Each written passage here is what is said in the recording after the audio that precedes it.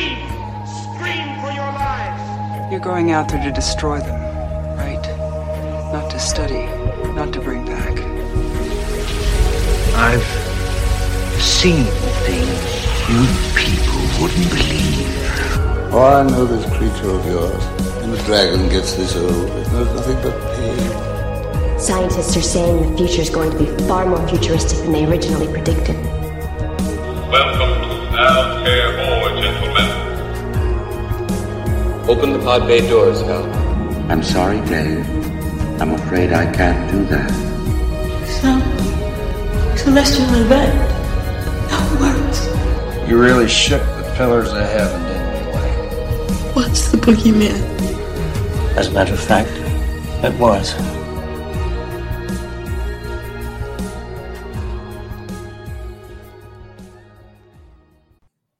Hello, everyone, and welcome back to the Illustrated Fan. I'm your host, Nathan Barwell. I'm joined by my co-host, Dave Becker. Dave, how are you doing? I'm doing well. And how long's it been?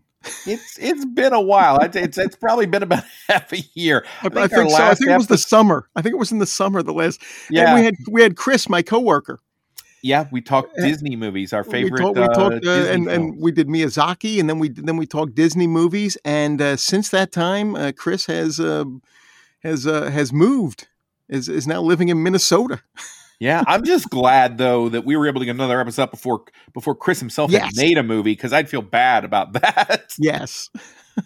That the next time we review something is when he had made a movie. But yeah, it's been a bit, but I think there are a lot of different things going on over the summer. My schedule with young kids, it's like every time they get a year older, something new. They're at that age where something new gets piled on. So Scouts has been a big thing. I remember taking my kids to Scouts, taking my one son to karate, taking them to Little League, all over. You just become an Uber basically, but no one pays you. Yeah. You pay them, and so. That's kind of what's happening, but still we got a lot of stuff out. I'm looking forward to getting this back on a regular track. And a nice thing I like about Illustrated Fan is we were always able to keep these episodes down. I don't think there were many 3-hour Illustrated Fan episodes. No, I don't think so. But we're looking forward to getting everything started back up. And we actually had an episode that we planned. We're going to do it next, but we did want to stop and do a Christmas episode because we actually, I don't think we this actually one's a little bit more. This one's a little more lighthearted. I think we could call the next episode, movies to slit your wrist by. I think you said, animated films to open a vein by or something like that. But we do have a guest who's going to join us for this episode and the next episode. And originally, and I feel kind of bad at maybe like psychological abuse that when I invited her on, it was for an episode of extremely sad movies. Yes, I think. And then I thought this is a warm up. These are like I was push-ups. fixing it by inviting her out to some cheerful Christmas movies, but we'll get into how that backfired on me too. But anyway, without any further ado, I do want to bring in Karen Wagner. Karen has been on Phantom Galaxy a few times, and one of the last times she came on was we did our Christmas episode last year, the infamous Christmas episode where we all watched Feeders 2. Yes. And Karen will be back. In fact, after this episode, you will hear her again on our Christmas episode. We're bringing Brian Scott back, and we're going to be reviewing a bunch of new Christmas movies and yes, some Tubi movies. But we are going to specifically run ourselves through the grinder again and watch Feeders 3, only because our luck would be Bill picks a movie from like 1998, and then that movie's creators release a sequel this year. That's something. I mean, how can you not review it? We can blame 2022 after being dormant since 98. I think we can blame Bill. I think for all those years nobody watched Feeders 2 until Bill found it. Suddenly they noticed the and suddenly they're like, "Whoa, we got all these downloads here. We got to make a sequel." Right, and they made it that same weekend. It probably, well, yeah, exactly. They go, you know what? We still got the camera in the garage. Let's just go down the street. Puppet. Put a new sock on it. Let's go. If every 5 minutes we'll show someone's ass and put a fart sound in, and we got a movie. But no, not in Feeders. You don't put the fart sound in. You let them do it naturally. Oh, there you go. It's incidental. It's ambient that way. But yes, so all that to say, we will have a Christmas episode coming up, but tonight it's going to be fun. We have Karen on. We're going to talk about a more general conversation. We didn't each pick any particular episodes, but we're going to talk about animated Christmas specials, which are near and dear to my heart. I think growing up in the 80s and that 70s was that kind of perfect time because all of the ones from the 60s, the classic ones, were still playing. But then the 80s was when you got into that point where like, oh, wait, all these shows that we're making to sell toys can have Christmas specials too. So yes, next right. to Rudolph, you get to watch the He-Man and She-Ra Christmas special. And then the Fat Albert Christmas special and all that stuff. We may not talk too much about the Fat Albert Christmas special. No. I think that's opening up a can of worms that's a real mess. Yeah. Indeed. But before we do that, before we get into our discussion, and a new rule is that when we get to our general discussion about something, I'm putting the timer to 1 hour. There you go. Okay. And then when it's done, it's done. And we've talked about what we're going to talk about. There you go. Even if we just talked about the very first one. That's right. Even if it was just 50 minutes about Yukon Cornelius. But anyway, but before we did that, I did want to take some time to review a brand new movie, animated film, that came on Netflix just this past weekend, which is Guillermo del Toro's Pinocchio. And I thought it would be a really great opportunity to review that. In the time that's passed since we've done our last episode, I got to say Netflix has been great about getting, about putting on like solid animated films on their streaming service. For a few years, they had that one with the severed hand. Yes. Where's my body or my body? Yes, something about my body. Really good. I think that was nominated for Best Animated Feature that year. And if you remember, Dave, in the last episode we did, before we reviewed the Disney films, with Chris, we reviewed a movie called The House that was on Netflix. Which was a stop-motion animated film. And since then, over the summer, they released a great film. It wasn't stop motion, but it had that same ambiance and feel to it. It was called The Sea Beast, which is a great movie. It has almost a vibe of like How to Train Your Dragon meets Pirates of the Caribbean, and really felt like the kind of movie that someone like Harryhausen would have made back in the day, but with more story and characters and things.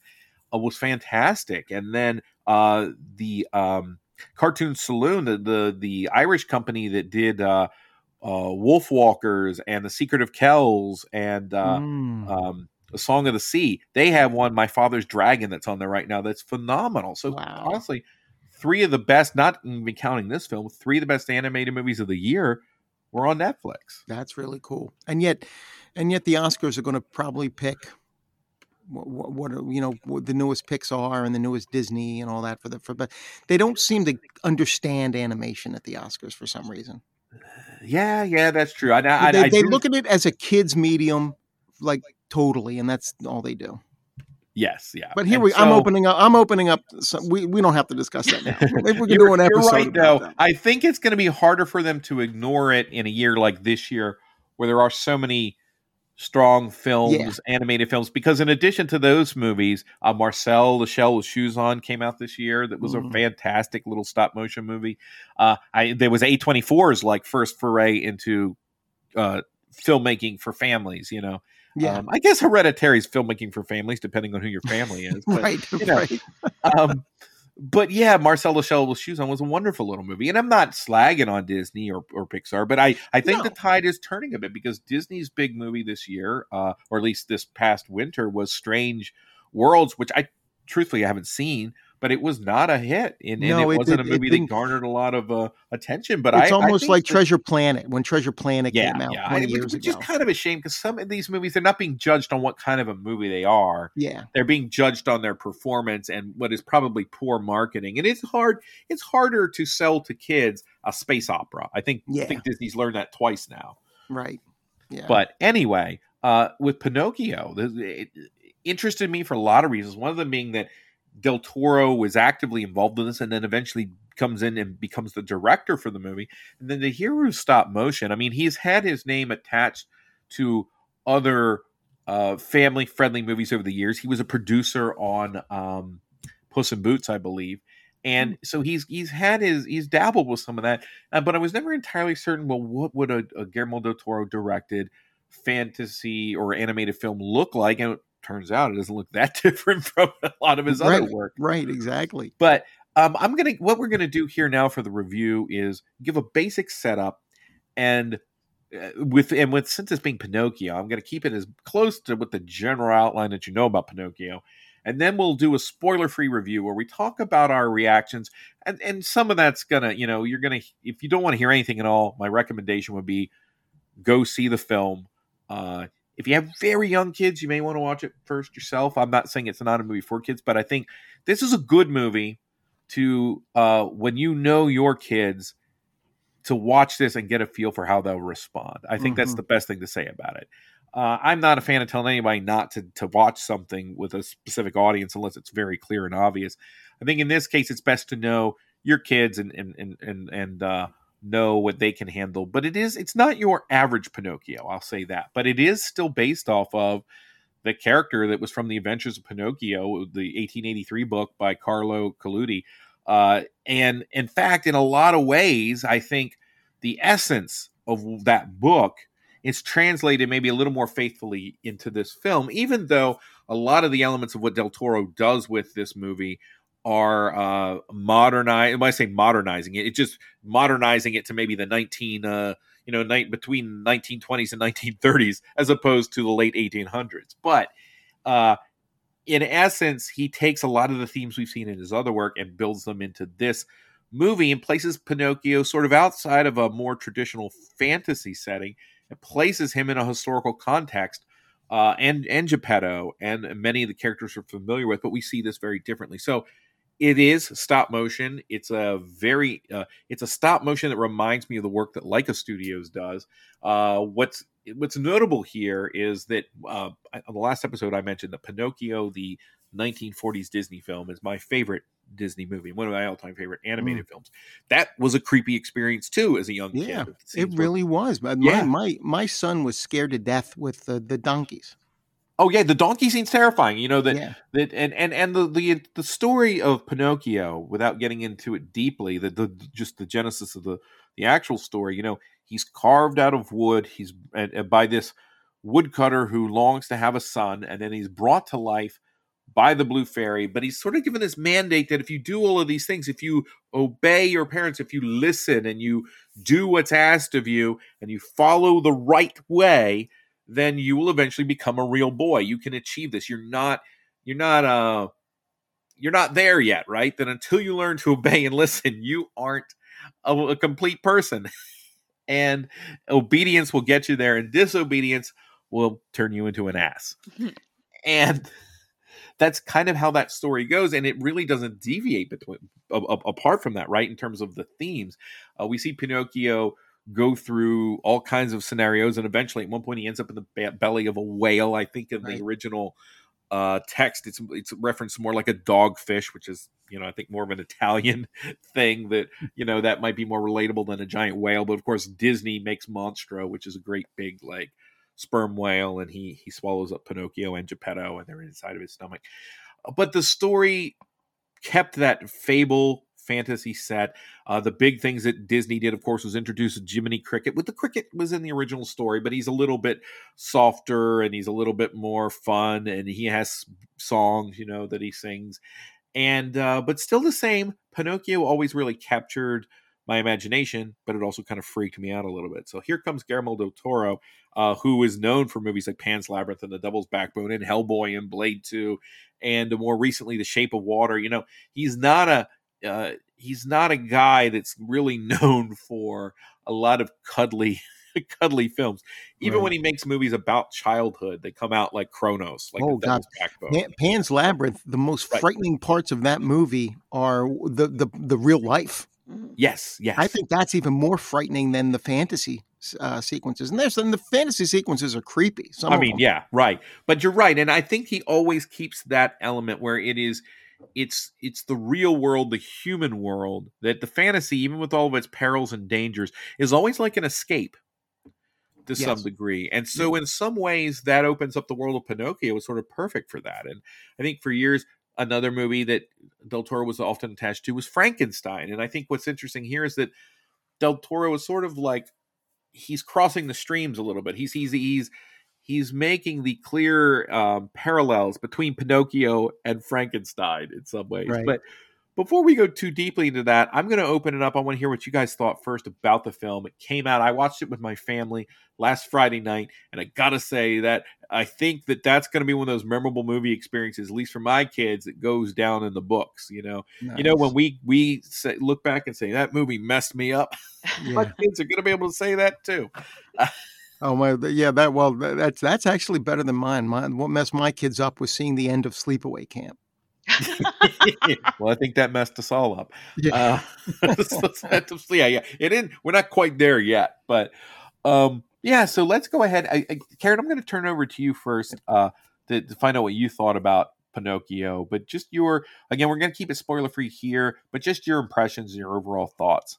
So I don't know what I expected before I started watching it. I think I sent you a message, Nathan, asking if this was for kids because it has something really sad and kind of creepy happens in the beginning. And the whole movie, it's kind of dark and creepy, but it's still got some funny parts, and it's just absolutely beautiful. Like there were scenes like where the wood sprite appears. My whole room was glowing blue from her eyes on the TV screen. Like it makes me want to buy a 4K TV and have them release this in 4K so I can see it that way. Like I just was blown away, especially after rewatching some of those Christmas specials, the stop motion in there, and then seeing this. It's like I couldn't believe it wasn't just an animated movie. Like, and I definitely recommend the little behind the scenes thing that they have on Netflix. That was great. After you watch the movie, because it does spoil some of it. But when they show all the stuff that they did, like the attention to detail inside the church, like they built it in layers so it would really look like a church that was built in the 1500s and then changed in the 1800s and then now. Like I loved the movie. I thought it was beautiful. I cried at least 2 times during the movie. But yeah, no, I definitely I loved it. And if I hadn't known that Guillermo del Toro did this movie after you watched it, there would be no question. He's one of those auteurs where you can tell when it's a Guillermo del Toro movie. Yes, definitely. You know, he's got that touch. He's got that sort of he has an imprint on a film. Almost like, Tim Burton, where Tim Burton has an imprint on a film. Yes. I think Guillermo del Toro has that as well, which is really cool. Yeah, I loved it too. I thought it was amazing. I thought it was beautiful. I liked. It's funny when I didn't realize that I don't know the original story. I just know like the Disney version of this. Now on the big screen, I did pay to see Roberto Benigni's. Oh no, Pinocchio. Oh yes. Oh no is right. Oh, I haven't seen that. I think it's an atrocity. I took my kids to see that abortion. Oh, it is creepy in all the bad ways. In all the wrong ways. In all the wrong ways. Yes, it's just brutally awful. That Benigni decided to follow up Life is Beautiful with that movie is inexplicable. It doesn't make any sense to me either. Yeah, and it's funny because Fellini was a big fan of Benigni's. Fellini thought that Roberto Benigni was like one of the most brilliant minds he'd ever seen. And I mean, I haven't seen it in years. Life is Beautiful. When I saw it, I was impressed with it when I first saw it. I was too. I think Life is Beautiful is a good movie. I do, and it's a very clever movie in a lot of ways. And because it's an upbeat concentration camp film. How do you get? How can who would think there'd be something like that? Right, but it's done in a way that works. It's not like The Day the Clown Cried, kind of like Jerry. No, Lewis it's not the Jerry Lewis The Day the Clown Cried. Yeah. No, not at all. But because there's a heartbreaking innocence to it, which I think is reasonable to point out because there's a heartbreaking innocence to this film. There is, there really is, and it's beautiful, and the animation is like. When you get to stop motion, I mean, and it's almost like it's computer animated, yes. Which I think is like one of the highest compliments you can give stop motion. Yet there's a texture to this film that's almost unlike anything else because the computer animation is in the sense of the angles that the cameras get and the way the characters move, and that they're moving like real people. Whereas we think we need a cutaway now shot, right? Like the stop motion has to end here; it can't keep moving, and I'm sure computers have aided this film. You know that we're not everything we're looking at is not 100% just done the way Harryhausen would have had to do it, right? But there is so much of that. This is like another level of stop motion. I think it really even is. Beyond Laika, there's a depth and a texture to this world, and it's not just in the animation. It's also, I think, and I'll probably stop here in a few seconds once we get our thoughts out because we'll talk further. But Del Toro crafts this movie in such a way that it stands almost completely on its own as a film. It doesn't need to be seen as a kid's movie. It doesn't necessarily want to be seen as a kid's movie. Right. Doesn't make it not for kids. Just means a movie. It has something to say. It really doesn't. It has no strings to hold it down. Right. Exactly. And I think that combined with the animation, it just springs to life in a way you're not expecting it. Like, I think, Dave, you mentioned it, and it was the first thought that came into my mind when I was watching on Friday night, is this is a film that could stand alongside a Miyazaki movie. It is, and that is like the highest compliment you can give it. You know, this feels like it could be, it was, what did I say? It was almost like Del Toro meets Miyazaki in a way. With Fellini, I think you. And I think I threw Fellini in there as well. Yes, it was like Miyazaki, Fellini, and Del Toro, all three of them combined into this movie. Yes. So if you're listening to this and you're someone who hasn't seen the movie, I would say definitely like you're probably thinking to yourself, well, how can Nathan and Karen and Dave possibly spoil the plot of Pinocchio? I've seen it 100 times and I know all the beats. And while those beats are there, yes, this movie can be spoiled for you because Del Toro does something kind of special and different with it to the point that his thematic point, what he's trying to say through the film, is actually completely the opposite of the original Pinocchio story. Mm-hmm. He does some significantly different things that change the course of the story. Yeah. It may not seem like that on the outset, but when you really think about it, you realize, oh, well, he completely deviated. He didn't just deviate that, but he turned it on its head. I think in a positive way. But there are lots of things that can be spoiled in the film. So if you want to see it, I say go out and see it. It is, in my opinion, it's one of the best movies of the year. Now, obviously, we're doing a show called Illustrated Fan. We love animation. So I do tend to think animated films have a lot to offer. But this does go beyond being an animated film. This movie develops characters that you think you know inside and out. The little wooden boy, the nice, kindly old woodcutter that just wants a son, the happy, chirpy cricket, the patient and magnanimous blue fairy. We think we know all these characters, but this is the first time, even going back to the 40s film, this is the first time they feel like characters and not just like kind of fairy tale placeholders. The archetypes is what they were in the classic stories. Yeah. But here we really kind of get to know them as flawed people. And the movie can be scary. The movie can be very emotional, but I think it earns those beats, and it is not an overall sad experience. I think it has a life-affirming element to it as well. And that's what it is about. It's about life. That's what made me tear up more than the sad moments were those sort of life-affirming moments that you're talking about. Yeah, this is a movie where me tear up. In the old one, we're waiting for Pinocchio to learn his lesson. And in this one, Pinocchio makes choices, but people are learning as much from him as anybody else in the story. And of course, the gist is he always was a boy. Right. And I think that this movie kind of delves into that. But outside the story, this is a great work of fantasy. The worlds it creates are fascinating to watch. Every single character, though, has nuances to them. Yeah. That any villain, even if they remain a villain from the beginning of the story to the end of the story, there are shades to them that make them a person, Yep. And I don't think you often see that in animated pictures. It's one of the best looking movies I've seen this year. Probably one of the best looking movies I've ever seen. Yeah, and I think this is, what was it? What was Beauty and the Beast from the early 90s from Disney? Was that like the only animated movie that was nominated for Best Picture?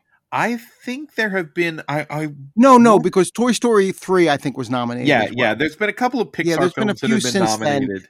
That have been nominated. This deserves more than just Best Animated. This deserves a nomination for Best Picture. Best Picture. Yeah. And it's honestly in the top tier of movies I've seen this year. I think I'm with you 100%. Absolutely. In fact, we'll put our ratings out there. And here's the thing too: if you're a fan of Del Toro, and you're like, well, I don't want to see this kids movie, I'll wait till the next Dark Del Toro movie comes out. This movie, and Del Toro has mentioned, he wanted this movie to feel thematically of a piece with The Devil's Backbone and with Pan's Labyrinth. And I think it really does. I mean, in some ways, this could be training wheels for Pan's Labyrinth. I think it is training wheels for Pan's Labyrinth, but it is a story that is just as rich as those stories. I give it a 10 out of 10, honestly, guys. There's nothing about it that I was disappointed by. I can't argue with you. Me I think either. I'm right there with you. I think a 10 out of 10. This was just an amazing movie. And you know what? There's something about Del Toro that I always think of with all of his films. And it sort of hits me. There was a, I don't know if you've seen it, Nathan. There was this series that Orson Welles had hosted of the great silent films. Yes. He did the original in the 1920s, The Thief of Baghdad, with Douglas Fairbanks Sr.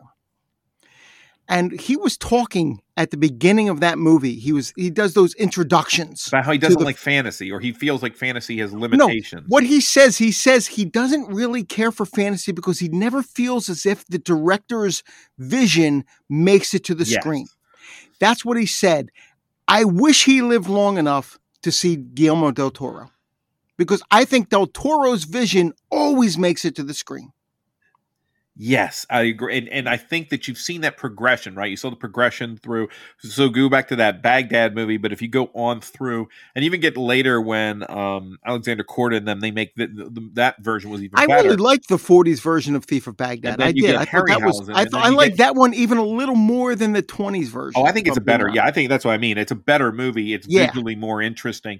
Then you get Harryhausen, and then you get, eventually you get to Lucas and Gilliam and all. I don't know that Orson Welles was like, I don't agree with him with his summation, because I think you could look at 3 filmmakers for fantasy. I think you could look at what you said, Terry Gilliam with Time Bandits and going forward from there, Del Toro, which we're talking about, and damn it, Woody Allen.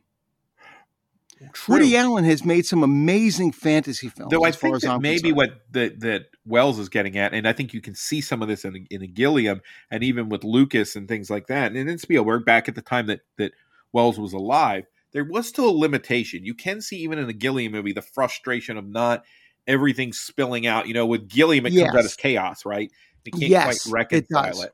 Yeah, and with Lucas, with the original Star Wars, I remember Mark Hamill talking about with that cantina scene where Lucas had all these grand ideas, and then Mark Hamill's like, you walk in and there's a guy who looks like a grasshopper. Right. Now, there's a guy who looks, it's like so disappointing. What I think is interesting though, and I think is what speaks well to people who are working now, people like Guillermo del Toro, working at this point where so much is at their fingertips and they can do just about anything they want. When Phantom Menace came out, one of the first things I said to people were like, well, what happened to Lucas? I said, I don't think you guys quite understand. Maybe I'm selling the guy short, but Phantom Menace is the kind of Star Wars movie Lucas would have made the first time out if he had everything at his fingertips. The limitations, the frustrations, the budgetary things that didn't allow him to throw 1,000 different goofy monsters on screen at one time were what reined him in and forced him to be innovative. Yes, and absolutely, because Phantom Menace is a hot mess. It's hot garbage as far as some filmmakers get so lost. And Gilliam's guilty of this too. He doesn't always have enough money to use all the CGI. Right. But I love some of his movies. Some of his movies are 5-star movies. The Brothers Grimm is not.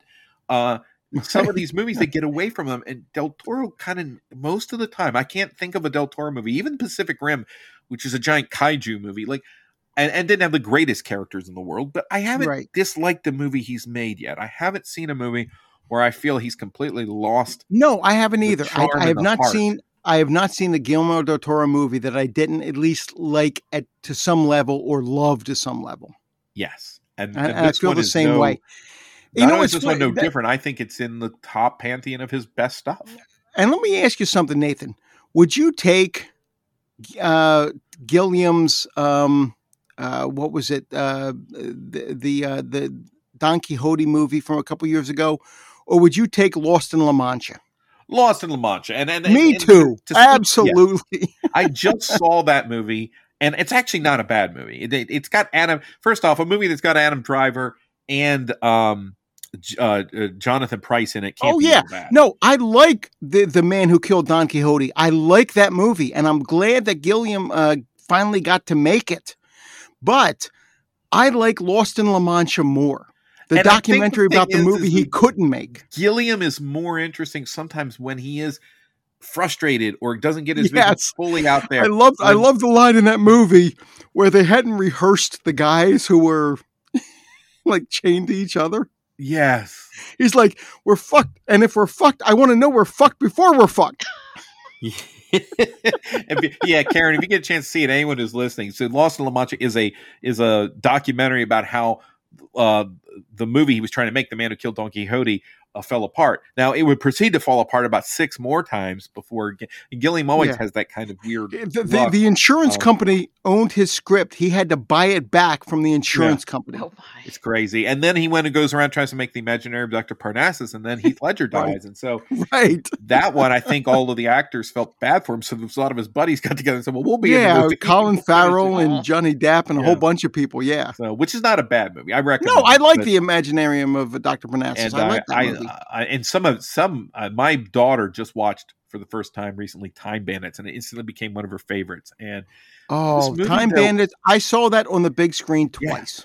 But I this love is that movie. Kind of movie. This Pinocchio movie. Yeah. This is a movie that's going to make an impression. My daughter, I will put it out there. My daughter sobbed and like ugly cried in a way I've never seen before. She said, "Why do Guillermo del Toro movies have to be so sad?" But she hasn't seen many of them. I think she's seen maybe this movie and Hellboy. Don't show her Pan's Labyrinth. Well, I thought, in my head, I always think about my previous experience with these movies. I got to remember to go back and watch this. And I mentioned Pan's Labyrinth one day. And my wife glared at me, and she glared at me again when Pinocchio was over. And she said, "See," I was like, "You get it. Yeah, you got me. You got me." But this is a good movie. I think it is, it's a movie that is good for kids. I think of a certain age. This isn't one that you're going to want to plop your 6 or 7 year old down in front of. I mean, my daughter's 8. She watches some horror movies, and she loved it. She loved the movie. Nothing in this movie scarred her, but she got emotionally caught up in it. The movie did what it's designed to do. Del Toro, and this is where I'm going to drop. I'm going to say right now, spoilers. We're not going to spoil excessively, but I think I want to open the spoiler door now and just talk for a few minutes about this. Del Toro wants this movie to have an impression on you. He wants to pull the heartstrings, but he doesn't want to do it in a sappy, sentimental way. He wants to do it in a way that you're going to remember. And how many times have we seen Geppetto and Pinocchio be swallowed by that whale? We're going to have the moment where Pinocchio's going to have a moment of sacrifice. We're going to have those kids marched into that area where in the old movie they're turned into donkeys, and here something different happens. But so opening that up, we've discussed that the film's dark. But let's talk about the characters for a minute. What did you think about the way? So up front, there's the fact that Geppetto has a son who dies. Yes, you see that finally in this film. You see that in the movie, that he had that earlier son. And I love that they had the same young actor voice both that character and Pinocchio. Yes, and this is weird because my kids over the summer, we watched AI, which is, of course, the Stanley Kubrick and Steven Spielberg production that was inspired by Pinocchio. My daughter says, "Dad, this is like AI." Like, it really, you know what? It really is in a lot of ways. It really is. And I know that Spielberg took a lot of crap for the ending of AI. But where they said, you did a Spielberg ending to a Kubrick film. And Spielberg's like, no, that is Stanley's ending. Yeah. And that's a movie where the ending is much darker than it appears to be. Like, yes, it really is. About it. But I love AI. But the thing about this movie is it kind of deals with that. Like, and it's set, the thing that surprised me, and I know David surprised you, and I think Karen, it caught you by surprise too, that it's set in Mussolini's Italy. Yeah. Like this is this book was, you mentioned this book was written in the 1880s. Yeah. This is fascist Italy. Yes, 100%. This is Mussolini's Italy where this movie is set. Del Toro doesn't back away from that. And war is a major part of this, just like war was a major part of The Devil's Backbone. And Pan's Labyrinth. And I was thinking of The Devil's Backbone. We talked about it, Dave, on a recent episode of DVD Infatuation when we did our best of 2001 movies. There's that shot that the movie opens with of the bomb being dropped into the orphanage. And then what happens to that bomb is it cements itself into the ground. It never goes off. But we have a bomb get dropped in this movie in a similar way, but it does go off. It does go off, yes. Detonates. And it's a very... this old man, this woodcarver's life just detonates it. And it's not afraid to shy away from Geppetto going to his grave year after year after year, to Carlo, the little boy who passes. It doesn't shy away from the alcoholism, which surprised me. I mean, Geppetto falls down drunk before the Blue Fairy shows up. The Blue Fairy, who is basically this thing made up of all these small, like will-o'-the-wisp emissaries that look like a Miyazaki film that come out of the woods. They did. And what's that? They did. They look like those little wood sprites. The wood sprites from what Spirited Away? Yes. Which I still have. Karen sent me a poster, a beautiful poster of, was it The Search of Tomorrow, the documentary about sci-fi movies? And it's going to go right up here above my my desk here soon, as soon as we get it framed. But she sent me the little guys, the little forest spirits, and they glow in the dark, and we've set them on a plant in the house. They're very, very cool. And we thank you very much for that. Thank you. But the way that Tilda Swinton, her Blue Fairy, is the same design as the Angel of Death in Hellboy 2, with the wings and the eyes and the wings that go in front of the face, like the classic images of the Seraphim. His designs are intermingled with things here. And so I thought that, and then you bring in this character that's voiced by Ron Perlman, that he's trying to, like you said, it's almost like a Fellini movie, and that the fascists want to send the little wooden boy to school. But Dave, I didn't get you were originally commenting as things were happening. You were like, "Holy crap, it's Mussolini's Italy." I'm like, "Yeah," and then I was waiting for what happened the first time that Pinocchio. I mean, again, this is spoilers area. Pinocchio dies about like 30 minutes into this movie. What did you think when that happened? Oh my God, it's like devastating. It really is. But then, were you surprised that suddenly there's a scene in the afterlife? And the little rabbits, and it looks like Corpse Bride. Oh, yes, I was. I loved those rabbits, and I read that they were a part of the original book, that there were rabbits, but I guess the wood sprite was using them to scare Pinocchio and not as little undertakers or whatever they were. I loved their design, the way you could see their ribs and stuff. That was so cool. Yeah, they were like the emissaries of the afterlife. And my daughter's confused. She's like, "Is this hell?" So yeah, she's like, "They're not hell." It's like, wait, not that bad, not that dark. That picture you sent of your daughter, like crying at the end of this movie, that's like heartbreaking. Yeah, and I gotta say though, and I'm not a person. I don't know if I'll leave this in or not, but I'm not a person that's like goes around sending pictures of my kids ugly crying to people. It wasn't ugly crying; it was emotional crying. Well, you didn't see it. You didn't see the picture. It was not ugly crying, not at all. But it was an interesting thing because she was crying, but she was like, "Oh, look!" She was caught up in it, and she said to the movie, "Why is this so sad, Dad?" Like she just comments on it, and then but when they trapped inside the whale and all, not the whale. It's not even a whale. It's a leviathan. It's a giant sea animal that looks like an island. It's like that thing from Gilliam's Baron Munchausen that eats them all. Right. It's a classic sea monster, and they're inside of it in the snot and the gunk, and they're going to fall into his stomach juices, and she's just about to lose it. She's like, "Why?" and I was affected too. Now it wasn't like we were real crowded around my daughter waiting to see this little girl cry. We were all in tears, like, by the time you get to the end of this movie. But again, we're not talking about something completely devastating. It's something that's sort of life affirming. It's not a unpleasant sadness in a way. No, it's not. It really, you're right. It's not. And I think that's why my daughter, she enjoys horror films. She likes emotional movies because they make her feel something. It's a real ride. At the end of it, it's like, wow, I almost threw up. It was something else. And I think you don't get that a lot. How many times do you see a movie that affects you? But one thing I want to make about the fascism angle is very well melded into this story. It does feel Mussolini shows up. Yes, he's there. Right, he does. Yeah, you expect that, and then I love that he's he wants the wooden boy to do what it's supposed to do, and he's just fart, poop, poop, poop. He's on stage, and he can't be contained. And in the original movie, that's the problem. You're not being obedient. And what I love here is this idea that this is not following the rules is not what makes you a person. It's your ability to love that's going to see you through. And in order to do that, the love is going to require that we accept those we care about for who they are, the way they are. And I know that's maybe a typical thing, but I felt this movie did it in a powerful way in the sense that it's ultimately that that Pinocchio doesn't need to earn to be a real boy.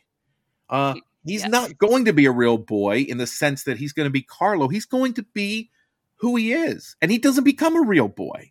Right. And Del Toro doesn't take that way out. It's upon Geppetto to realize that this is his son. Yep. And in some ways, Pinocchio might be better off if he had been a real boy because he wouldn't have been still around after everybody's gone.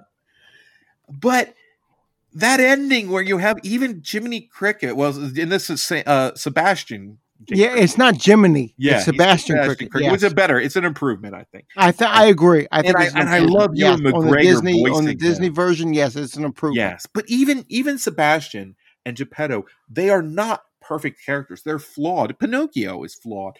But this scene where he's sort of rebuffing Mussolini and he's just doing it, he's a boy, he doesn't want to listen.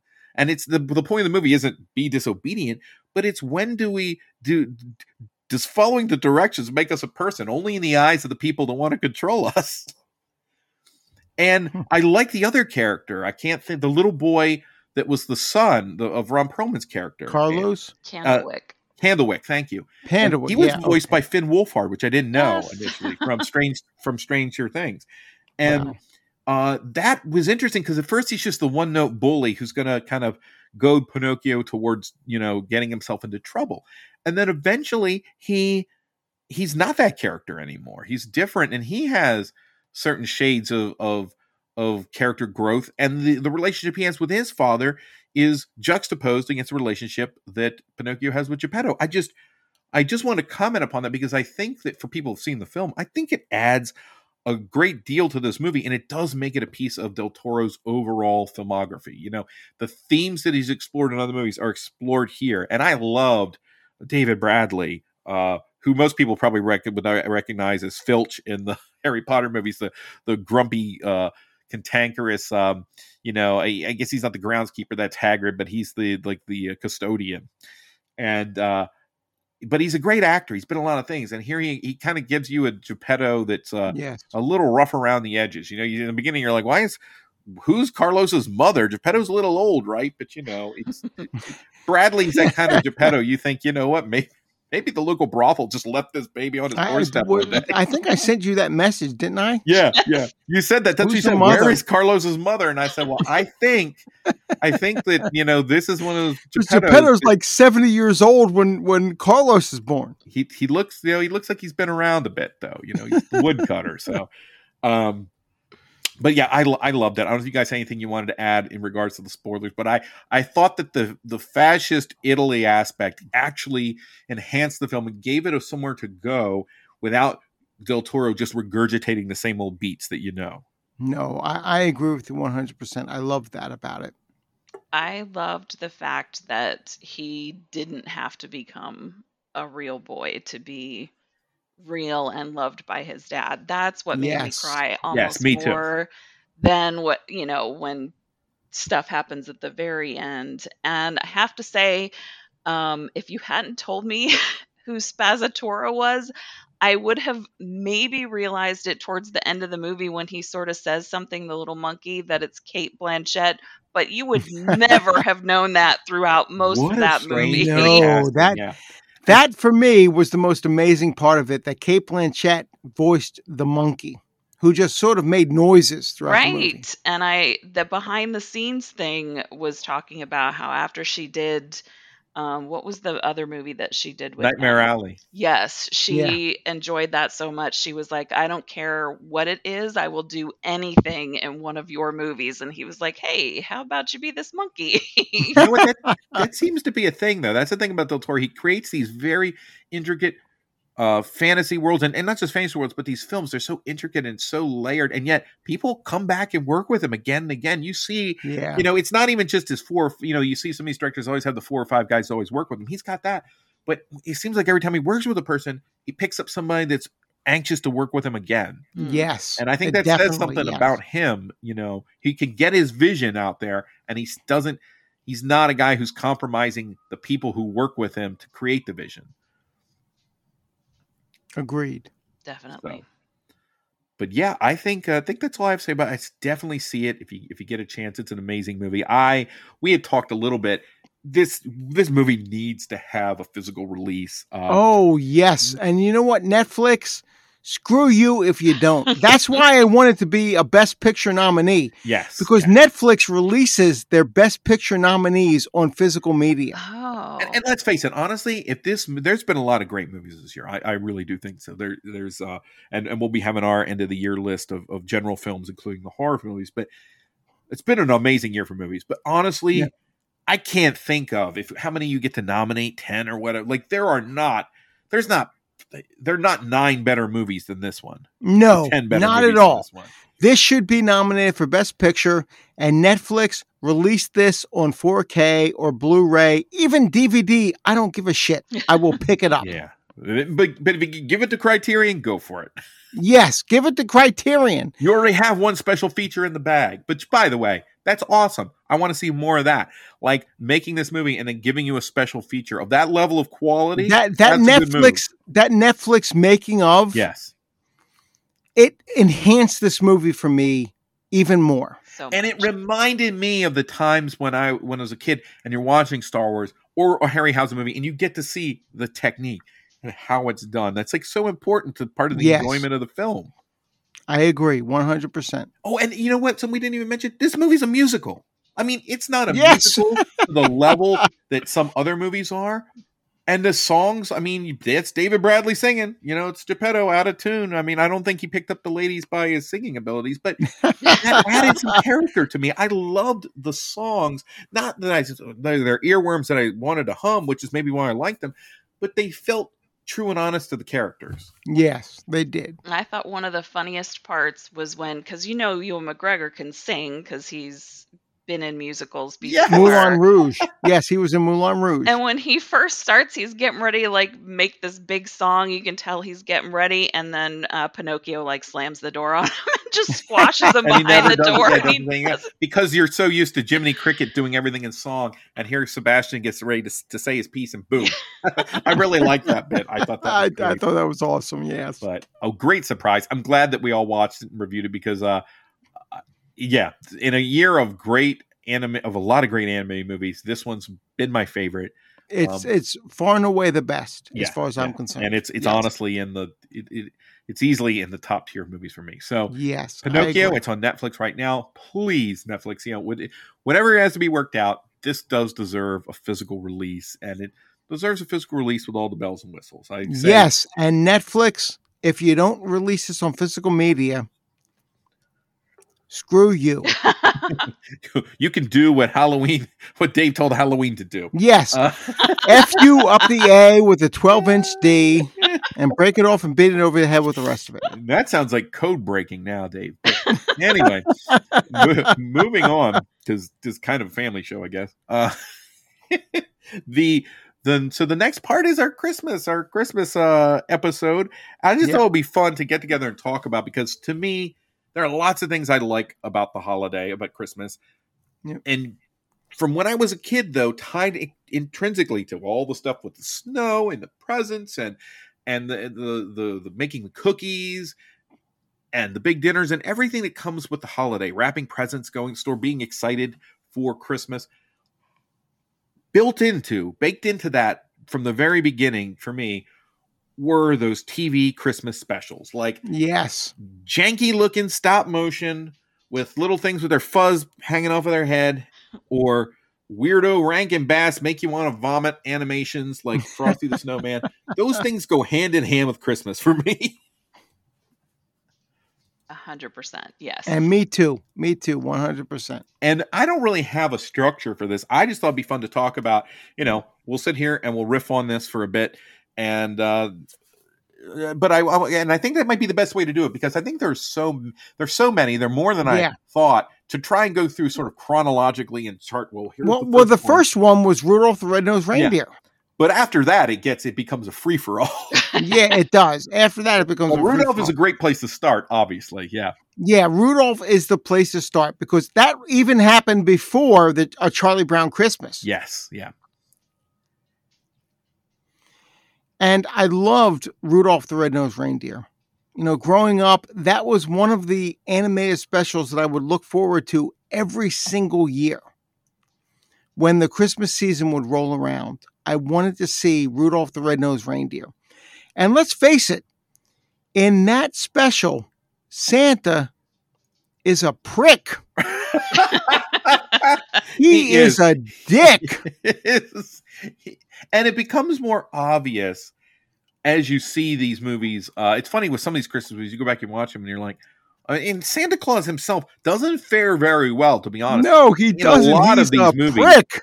And particularly this one, because he's at the end, he's like, even Santa recognized he was wrong. Well, you magnanimous, bleepity bleep. What? It took you this long, to deal with it. But you're right. The way he is portrayed is sort of baffling, because it's like, if anyone should understand, he's like, I'm ashamed of you for having this genetically defective son. I mean, really?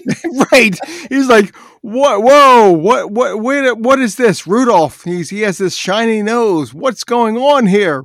How dare you, Donna, have this son with this shiny nose?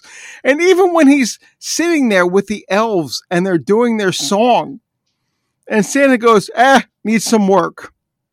Oh yeah. And Mrs. Claus goes, don't listen to him. You did a good job. And because of the time frame this movie's made in, or this special's made in, it's not even like a different movie might acknowledge he's a bit of an imperious jerk. Like a few years ago. He's a dick. Yeah, a few years ago, Aardman did the movie Arthur Christmas, which I think is a great movie. And that one is built around the idea that the various versions of Santa, maybe they are wrong, and maybe they aren't supposed to be seen in this light. But this special doesn't quite go there. There is a moment towards the end where Santa admitted he was wrong, but it doesn't really condemn his actions.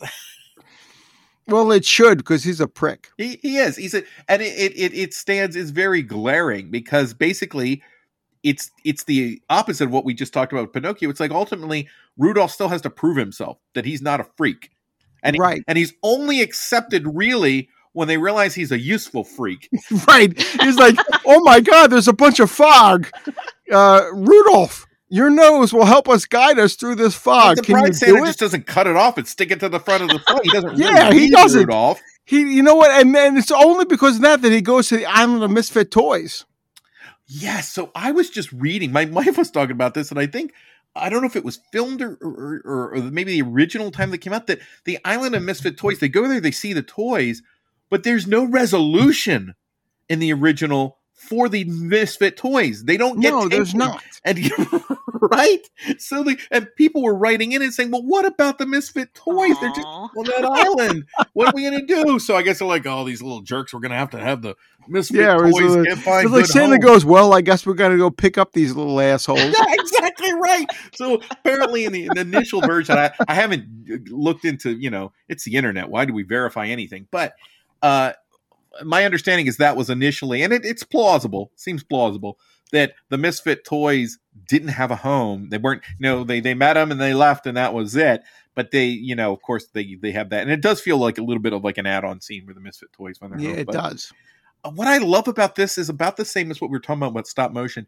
It creates this other world, like the weird herky-jerky movements of the reindeer, the way things aren't exactly right, the way the Bumble, which is that abominable snowman thing, sort of shuffles around. And Yukon Cornelius, he's one of my favorite characters of all time. He's a super interesting character. He is, and he comes into it, and he's got that bizarre. He throws that pick in the air, and he licks it. Nothing. He's got that weird corkscrew mustache that just sticks like directly out on the sides. Bumbles bounce. There's just so much energy. The Burl Ives Snowman is wonderful. I love. Oh yeah, and that's great. And what he sings 2 songs.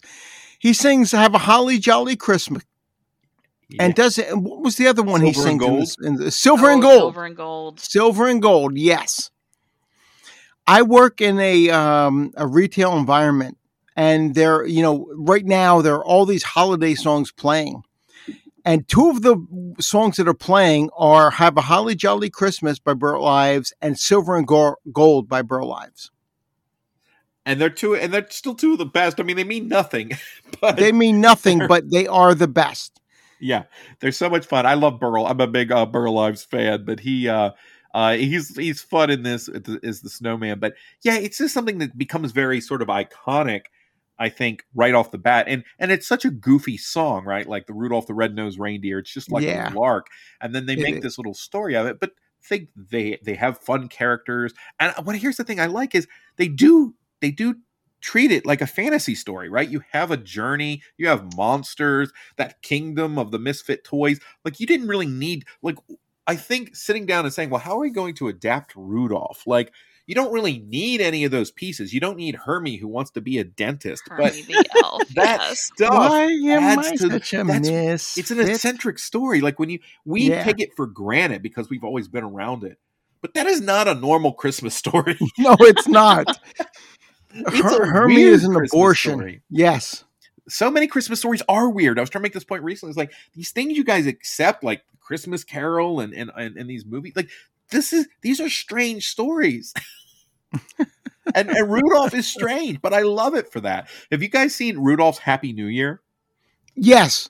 Years like ago, but I have seen that. Yes. I kind of like that one too. I had Rudolph's Shiny New Year. Shiny New Year. Yes, he's following Baby New Year, but the Eon the Buzzard, which has a giant clock embedded in its chest. Oh my God! What Eon cool the Buzzard, and even the Shiny New Year, that little baby. You're like, what the hell am I watching? And they wander through time, so he's like dancing around with dinosaurs, and you're like, why is Rudolph involved in this story at all? I forgot about that one. I grew up with that one too. I saw it around the same time, so I can place them together in my head. But and of course that's New Year, not Christmas, but they played it around the same time. But Rudolph is a classic, and from there, Rankin and Bass just like took over the Christmas holiday market. Oh, they were the shit.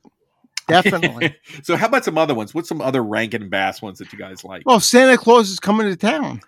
Yes, and I think Karen was saying this, and I'm with her. I have a hard time differentiating what happens in Santa Claus is coming to town versus The Year Without a Santa Claus. Without a Santa.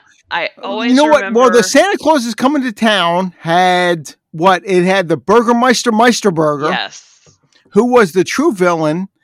And who was that? Oh God, that character. What was it? Keenan Wynn, I think, voiced him. Oh God damn! Now, is this the one with the Heat Miser, or that's Without a Santa? That's Santa Claus's. Okay. That's Santa Claus's. That's the later Year one. Without a Santa Claus. Yes, The Year Without a Santa Claus. That's the later one. Yes, I saw The Year Without a Santa Claus the year it was released. Oh, nice. Oh, wow. I saw it on TV when it premiered. I think I was 2.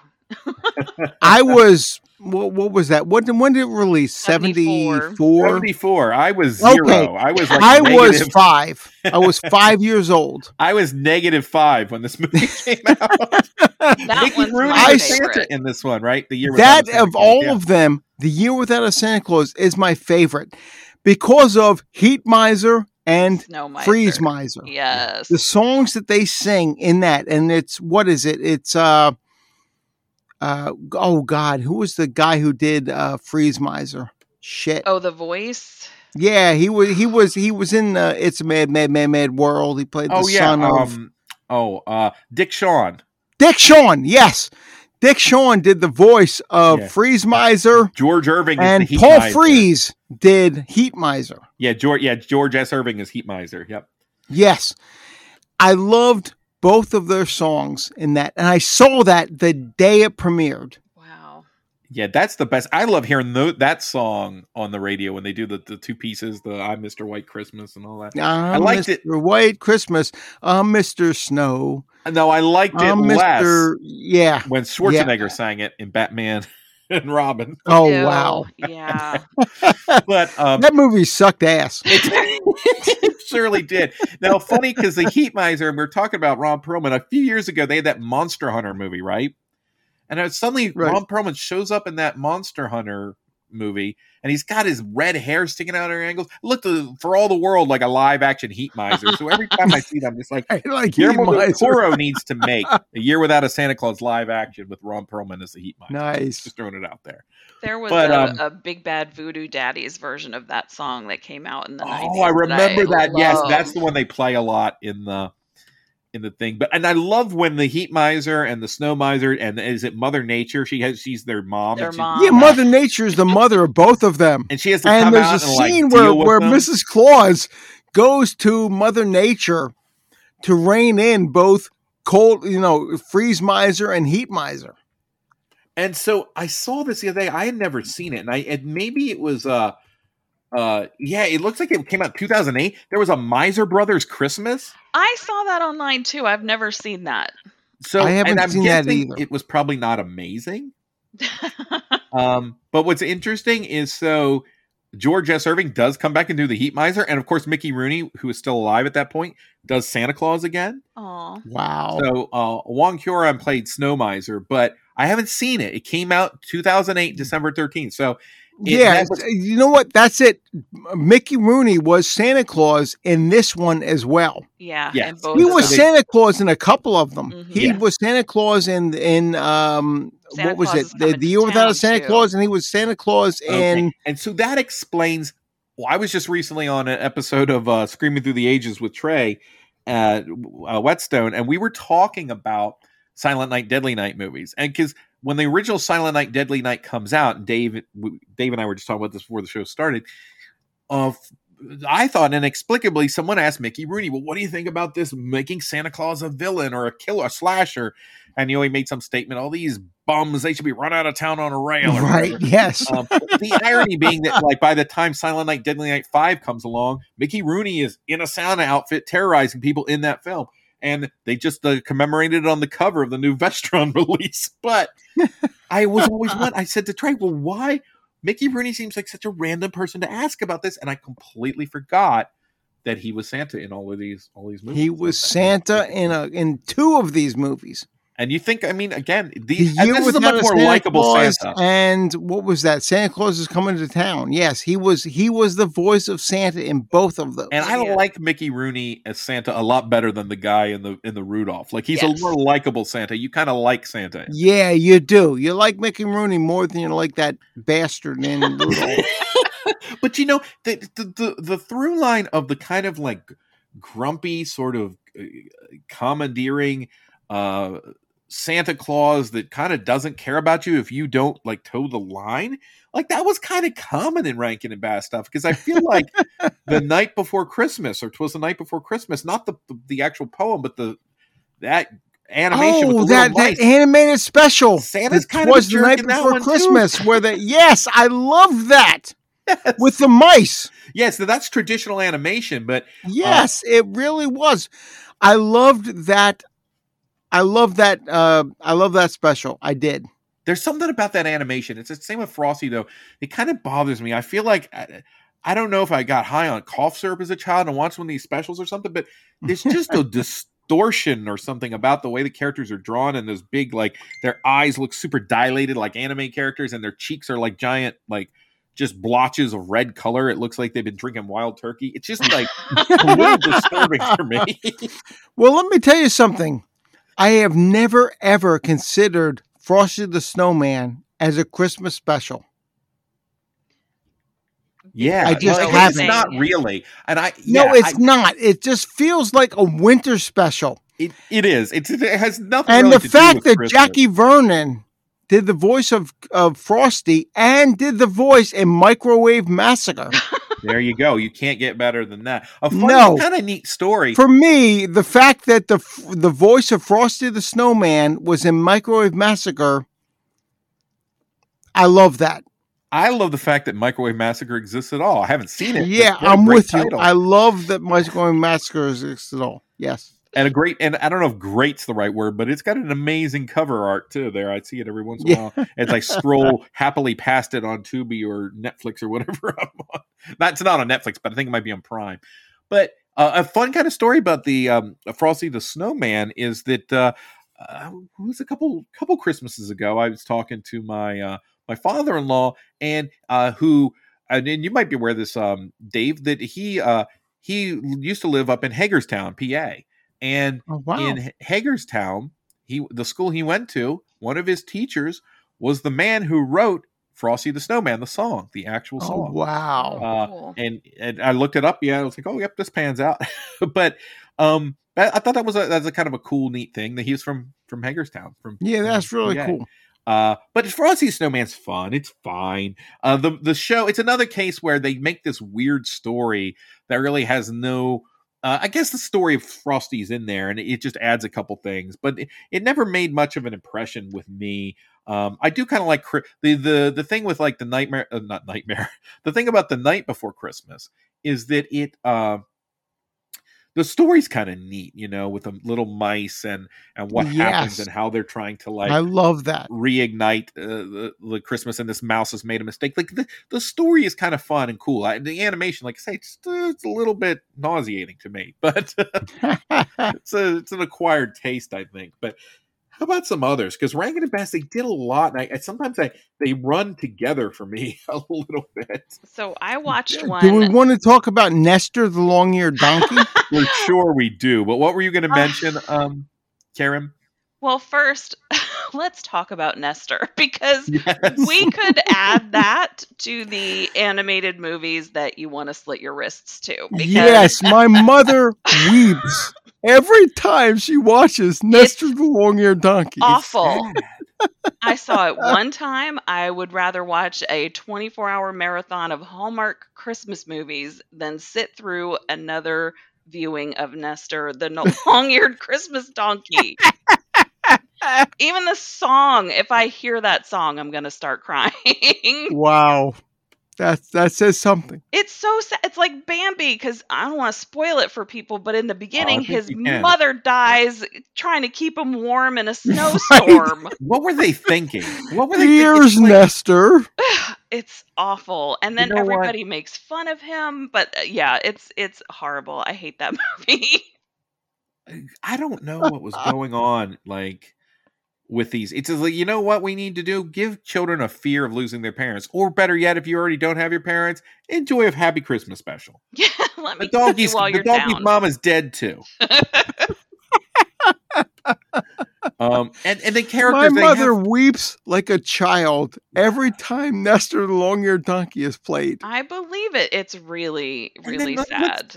I'm just gonna throw this out there. Maybe I'll delete it because this is such a bah humbug thing to say. But it's all these stories, these little poor put upon ragamuffin characters, right? Like Nestor the Long-Eared Donkey, his mom dies, and all these things happen to him.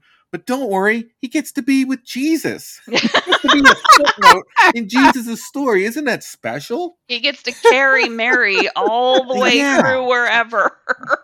Yeah, guess what? I was literally a pack mule for the Messiah. And you know what, Nathan? Do you not think of Life of Brian? Yes, I do. Yes, every time I watch that movie, I think of Life of Brian with Terry Jones as the mother of Brian. Yes. No, I'm with you too. That's where I am. A couple of years ago, no, but now I'm in the bah humbug camp. And Little Drummer Boy, the same deal. It's like Little Drummer Boy probably died behind the barn of hypothermia an hour later, but he got to be with Jesus. So he's fine. Come before. I do like the Little Drummer Boy animated film, though. That's a kind of fun one, and I think they did a sequel to that one too. That was also Rankin and Bass, and then did they do a sequel to Little Drummer Boy? Yeah, Little Drummer Boy 2, Back in Action. Oh, Jesus Christ! Are you kidding me? Back in Action. It was a Little Drummer Boy Book 2. Just to make it as pompous as possible. So here's the Drummer plot. Boy 2. Listen to this. Wow. The drummer boy struggles to protect the bell maker's great several bells from seizure by Roman soldiers. So it becomes like a full-blown action epic. I remember Christ. it vaguely now that I hear the bit about the Roman soldiers and so on. I don't remember the sequel, but I remember the original Well, one. this is when they got on a roll. This is like Rankin Bass that can't be stopped because they do Frosty's Winter Wonderland in like 76. And they do The Stingiest Man in Town, which I kind of remember. But again, it has those black pool eye animated characters that are like, no, get away from me. So I didn't watch a lot of that. Rudolph Shiny New Year was 76. So here, when they really start to lose their minds is when you get to like Rudolph and Frosty's Christmas in July. Jesus wept. Yes, I remember that. But they're still getting the voice cast because they get like Red Buttons and Ethel Merman and Mickey Rooney's back in this one. And wow, but it's a mess. Have you seen it? And it's like 97 minutes long. Yes, I remember watching that back in the day. It's a feature-length movie, pure shit, and it won't stop. It just won't stop. Yes. We were talking about Pinocchio. Pinocchio's Christmas. They do that in 1980, and I have a vague memory of that one. And it was like, yeah, it was whatever. But then when they really start to go crazy is when they do the Leprechaun's Christmas Gold. What? Have you seen this one? No, so I didn't see that. I saw this, and they played it back to back because they were playing it on television. It just came out in 81, and you were talking about, I remember seeing this the night it came out. I didn't see this one the night it came out, but it was played before one that they did debut, and the debut of it, we're talking about in a minute, it's The Life and Adventures of Santa Claus. Leprechauns, yeah, you're giggling already. The Leprechaun's Christmas Gold. This is the setup for it. An Irish sailor is stranded on an island full of leprechauns and soon finds himself aiding them and protecting their gold from a greedy hag. What he really means to say is a greedy banshee. They release a banshee. It starts wreaking havoc. Art Carney is the voice of the primary leprechaun. Art Carney, wow. Yes, I love Art Carney, but that sounds like shit. It's weird. I don't know. It's so weird. Well, and it's funny because they're taking these two things that don't go together, right? The Leprechaun's Christmas Gold should be the Leprechaun St. Patrick's Gold, right? Just is there an animated St. Patrick's Day special? I don't think so. Why can't it go there? Why? So they spend like 20... You're right. There should be a St. Patrick's Day special. This thing is 25 minutes long. I swear to you, 20 minutes of those 25 minutes is this leprechaun of Art Carney just explaining to you what leprechauns are and the mythology of what a banshee is and the gold and everything. And it's just like, all the boring parts of Darby O'Gill and the Little People, but none of the fun stuff. But I think they do sing Christmas in Killarney. So there you go. Oh, do you remember the Rankin Bass special for Easter? Yes. What was that? Oh God, what was it called? The Easter ones always got real depressing. Oh my God, it had Vincent Price as like one of the evil bunnies. Yes. What was that? I can't remember what the hell it's called. It wasn't very good. I remember they played. No, it wasn't good at all. Also, as we're talking about animated specials, that's Easter, which is saved at a different time. But there was one, this Christian produced one that dealt with this little boy's dog who runs away and then like dies, and he finds the leash and the blood where it was possibly eaten by rats. What? But then it comes back again, so it's a beautiful picture of the resurrection. What? Oh, are you shitting me? I don't even remember that one. I'll look it up while we're looking at other things. But yeah, tell me what that one was. So before we get, that's what's fun about this, just rapid fire stuff. There are other people did make Christmas animated specials that weren't Rankin and Bass, but let's talk about. I'm going to let Karen, you take that away. I'm going to figure out what this other demented crap was. Well, The Life and Adventures of Santa Claus, based off of a story by Frank Baum, who did Oz. This is 1985. Fantasy is in high demand, in terms of like, this is the era of Jim Henson and everything like that, the never-ending story. And so then here comes Rankin and Bass with essentially Lord of the Rings Santa Claus. It totally. I took a picture of my TV and sent it to my brother, and he said, "Are you watching animated Lord of the Rings?" Which Rankin and Bass also did. Yes. Yes, they did. There's a literal table where they're sitting around it, and it looks just like Lord of the Rings. It's got the worst songs, I have to say, of any of these specials I've ever heard. What's the name of that first song where they're talking about how we can't have children, so we come out already grown up or something. I can't but remember. it sounds. I'm gonna play it at the opening of this. Oh, good. And it's like it sounds very high. It's like now and forever, and it's like really deep. It's like it's something about the immortals, all from ages to come to the last crack of doom, or some kind of crazy stuff. And all these fantasy creatures are coming down the steps, and you have like the elves and the fairies. They all have their names. Here come the Nells, and here come the they're their own names for sure. Here's Peter Nook, and it's all this weird stuff, but it's kind of fascinating at the same time. I'm gonna watch this more than once, and if you can take an edible and watch this, I bet it would be really good. But they have like those cool, the snake and the spider. Those were awesome. The ones that try to go after Santa, and there's like this whole story about Santa Claus has nothing to do with any of the other shows. Like his origin story has nothing to do with anything you'd ever heard before. I'm trying to this is not Santa Claus is coming to town. Yeah, no, definitely not. He came from the woods, and this Gandalf turns him into an immortal guy. The great act. Yes, that's right. I'm sorry, it wasn't Gandalf, but it basically is. It's like so he's essentially left out at like the edge of the forest of the immortals. Like someone just chucks a baby out there, and they find it, and they bring it into this forest where these immortals are living alongside these sort of magical animals. There's like a lioness that protects him, and then one of the wood elves decides to raise him as her son. And so Santa Claus is growing up amongst the mortals, but at some point they send him out on his own. And that's when he like realizes how poor and pathetic all of humanity is. And how they really, these little ragamuffin children, what they need more than, food and protection from illness are toys. And so once everything there's a whole song where the little ragamuffin kids are singing about how they want a cat with yellow green eyes or whatever. It's cute. But then he makes the toys, but then there's this whole the Aguas are these trolls that live in the mountains, and they really orcs. Yeah, they're orcs essentially. For whatever reason, they hate that Santa makes toys. So instead of just eating him, they just keep stealing the toys from him. And eventually he has to call the immortals, who come in and have like a bloody battle to the death where the immortals slaughter all of the Aguas so that Santa can deliver his toys. I honestly thought you were making this up before I watched it. I think at some point, if I hadn't had this recorded on VHS, I think Dave and I have talked about this. The beauty of VHS back in the day is it would prove you weren't crazy. Yes. The delirium of what it must have been like to be a kid in the 70s before you had a VHS recorder. But like, did I just have a really high fever and imagine I watched that?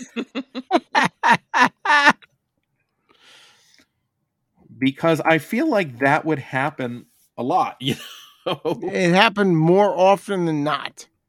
And there was no Google to try to look up, what did I watch? It had this and this and this in it. And if nobody knew what you were talking about, then you just were left out and had to wait and try to find it again. Yeah. Yes. Sometimes it ain't that easy, as I'm finding out right now. But I did indeed discover it. So Easter Is. This was a TV movie from 1974. Thankfully, it appears that Rankin and Bass was not involved in any way. But Benji is actually the name of the kid. He's not the dog this time. He's too preoccupied with coming up a project for his school's Easter decorating contest that his dog Waldo runs away. He prays he wants Waldo to come home, and eventually he learns the true meaning of the holiday after Waldo is eaten by rats and comes back to life. Wow. But damn it, was there not a Rankin Bass special with Vincent Price at that time? Was there? There was. Yes, it was. It was like it was about the Easter Bunny, and it had Vincent Price. It had oh God, who's that guy? Damn it! This is a fascinating rabbit hole. No pun intended that we're following. No, yeah, he hosted the. I think it was Here Comes Peter Cottontail. Yes, Here Comes Peter Cottontail. 1971. Yes. I saw that when it was first released. Yep, Vincent Price. There it And is. Vincent Price played Irontail. January Q Irontail. Yes. I saw that as a kid when it was first released. Now the bunny has those Deadpool eyes too. Just the dark circle. Ooh. Yeah, let's see. That one and Danny Kaye, Paul Claus. Frees. Wow. Paul Frees, yes. I saw that one and Year Without a Santa Claus when it was first released. Casey Kasem. Casey Kasem, yes. I can't believe Danny Kaye is Seymour S. Sassafras. Like, of course Danny Kaye is Seymour S. Sassafras. Casey Kasem and Vincent Price. I have to watch. I've seen it, I'm sure, but I need to. We'll have to do the but anyway, this isn't Easter. I own that. I own Here Comes Peter Cottontail on DVD. Yes. Well, I think Dave and I, we can talk again a little bit, but I think we've definitely talked about the Charlie Brown Christmas special. Oh, yes. Probably amazing. Yes. And it's one of the best. One of my favorite Christmas things. It is one of the best. And it's funny because when it first came out, Charles Schultz was horrified by it. He was? He thought it was terrible. And when you watch the special, you can see why Charles Schultz hated it. There are moments in that special where characters, like, they all of a sudden morph into other characters. And it looks like they don't, because they color the panels on one color. There's one point where it looks like a kid's not wearing a shirt. Like, yes. It's just all peach. There are moments in that special that look like hell. Oh. And Charles Schultz was horrified by it. And they released it in high def, and now you're like, I don't need to see this. Well, the problem with Charlie Brown Christmas is they needed 6 months to make it, and they were given 6 weeks. Yeah. And because of that, I think from Charles Schultz's perspective, so here's the thing is, he's already written all this stuff, right? Like he's the content, the heart, the part that people respond to, he's already aware of. But what he saw was a certain shoddiness to the making. He thought it was pure shit. And through the years, Dave, you and I talked about this on a previous episode. Through the years, they fixed some of those things that were wrong. They fixed a little bit of it. Not all of it. They fixed a little bit of it. The girl who did Sally, Charlie Brown's sister, she could only do her voice with her mother sitting there in the recording booth with her, giving her line by line what she was going to say. And it was a nightmare. It was a nightmare for Charles Schultz. It was a nightmare for everyone. Everyone thought it was pure shit. And yet the world loves it. Oh, I love it. Oh, it's great. I think it's the greatest Christmas special ever made. Love it. There's and also I agree with you 100%. There's a simplicity to it that works. And then again, there's a little bit of eccentricity too. You're like, look at this kid. Everyone's like, why is he always complaining? Because he's like an 8-year-old kid with a beer gut and he's balding. Like, of course he's right. And all his friends are mean to him. They're mean. They treat him like junk. Oh, Lucy is a frickin' bitch. She when that movie, they did a movie in 2015, and I'm never a fan of like when they do like, it's like, how are you going to go back and do this thing that has a very specific identity and you make a movie out of it?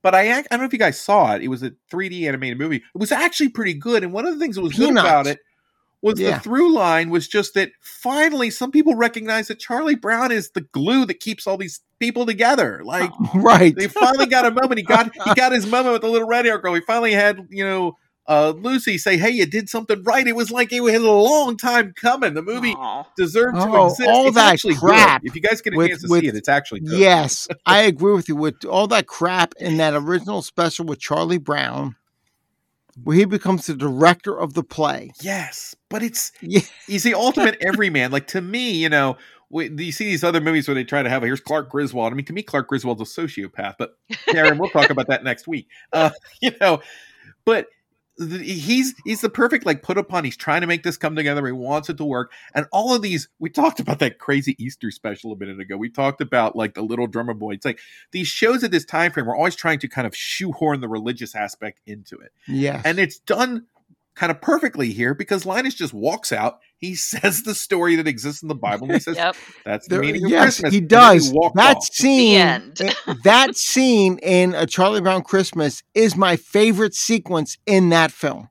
Yes. Where Linus walks out and he does that religious sequence. And it's one of the best like evocations of the nativity story. Yes, it really is. He goes up, and there were angels, and there were shepherds. You know, it's amazing. I love that. Describe sequence. it as he's processed it in his head. Yeah. And that's what's beautiful and wonderful and works about it. And let me tell you something, Clark Griswold. For me, Clark Griswold was Chevy Chase's best character that he ever played. Yeah. I think the thing about Clark Griswold, the thing about Chevy Chase, when he played that character, that eternal optimist, that was him at his best. But the eternal optimist who's always ready to snap and who is really at the drop of a hat ready to have adulterous relations. Oh, yeah. He would have nailed... what was her name? Billy Joel's wife. Christy Brinkley. He would have nailed her.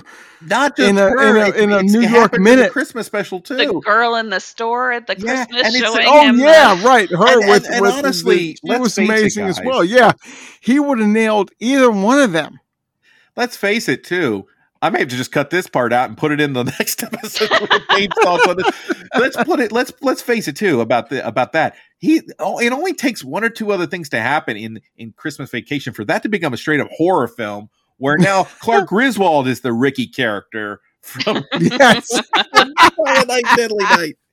It's really the looks in his eyes when he gets the gleam. It's like at one point he walks out with the hockey mask and the. I was gonna say he does sort of do that. You wouldn't want Clark Griswold as a neighbor. Like we were supposed to laugh at the yuppies that get their comeuppance, but I mean there's less difference between Clark and Uncle Eddie than Clark would like to admit. I think.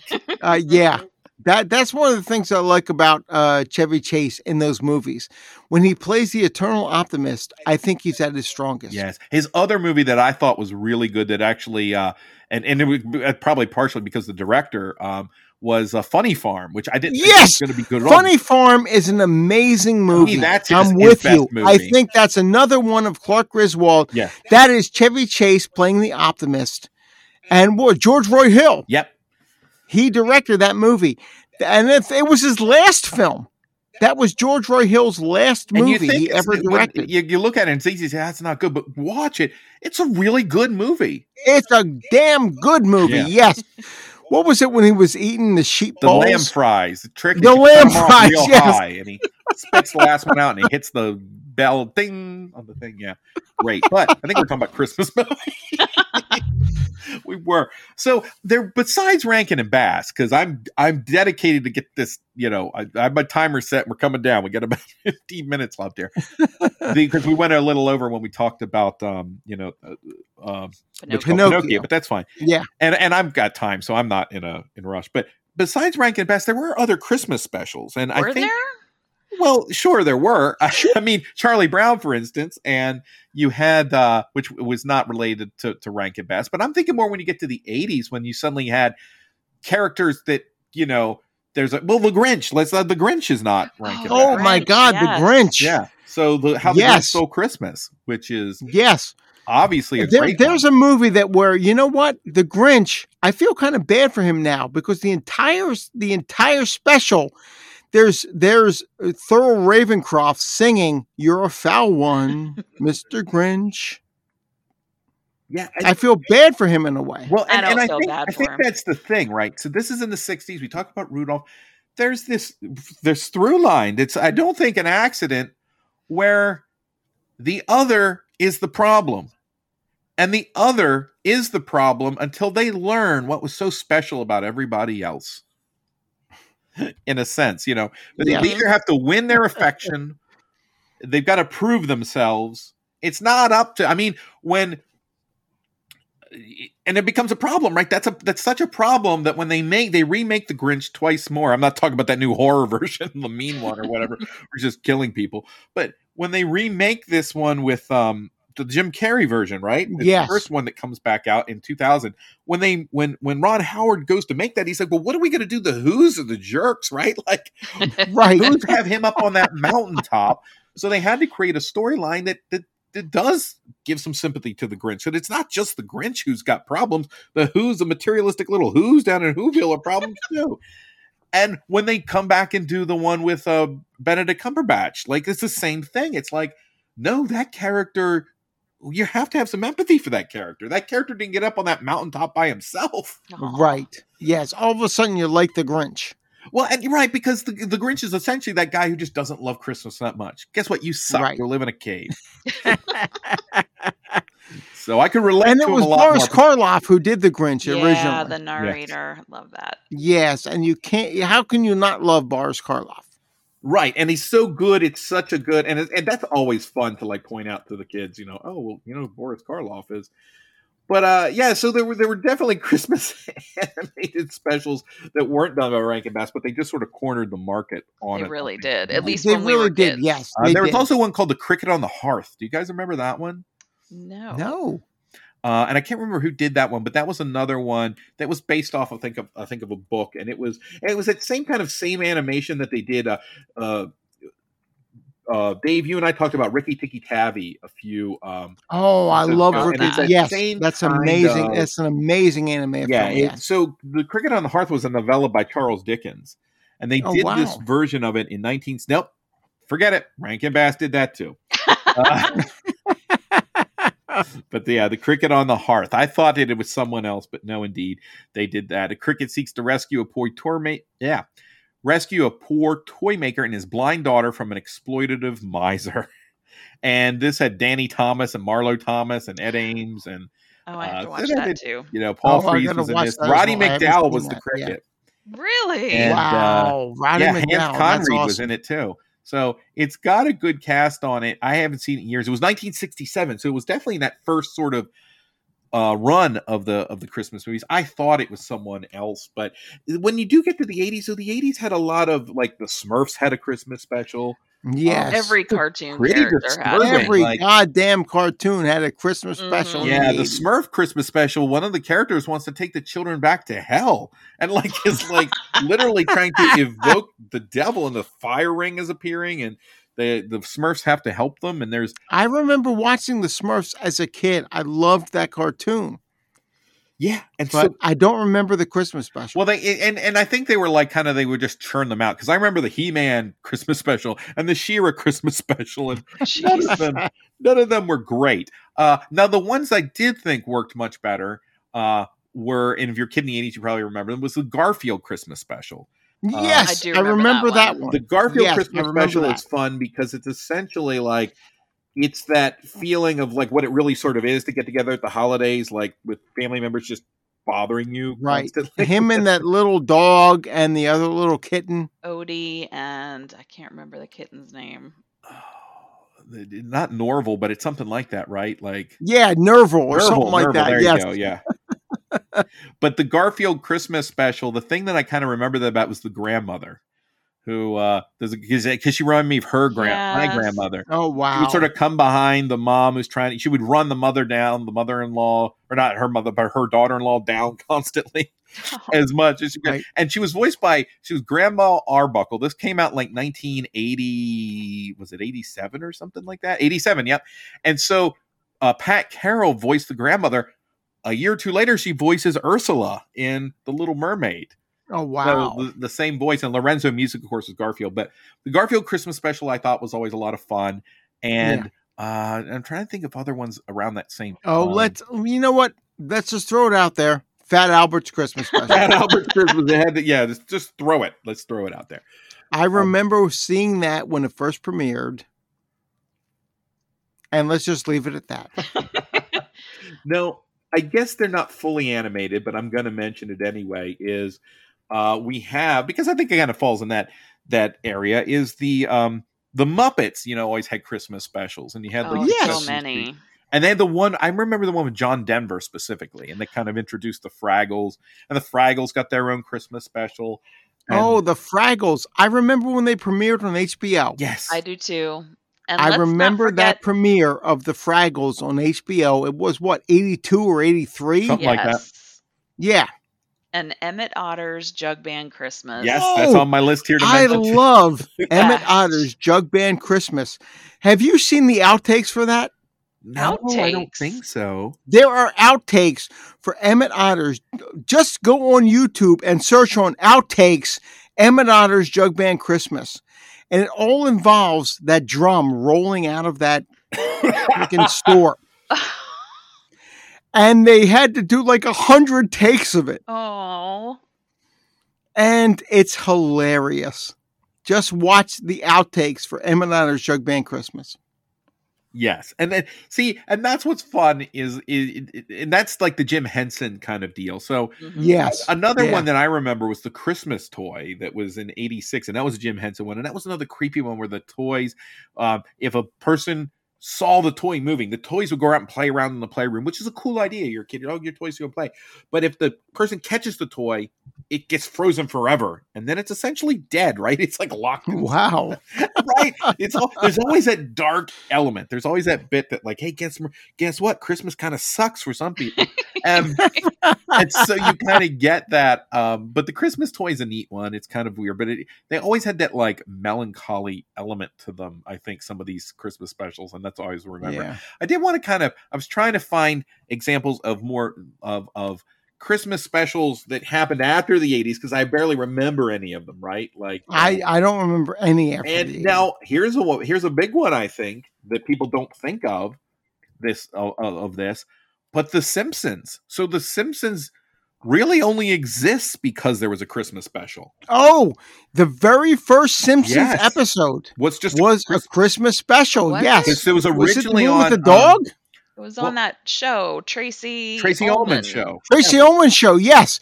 I remember watching the original Simpsons on the Tracy Ullman show back in 1989, was it? You too. Yeah. Well, 89 is I think even before that might have been 88, because 89 is when the Christmas special comes out, because I do remember seeing that the night it came out, and we were like, I think my parents were like, okay, you can't watch this anymore. But that first episode is a Christmas special where they go to get Santa's Little Helper, which is like, Santa's Little Helper, the dog who didn't win the race. He was like last in that race, right? Yeah, they go around the neighborhood and they come back, and Homer's like, look at this crappy looking house. Look at this house. And he's throwing rocks at it, and they're like, Dad, it's Let our me tell you house. something. Yeah. I remember watching The Simpsons back when they did the first episode with Mr. Burns.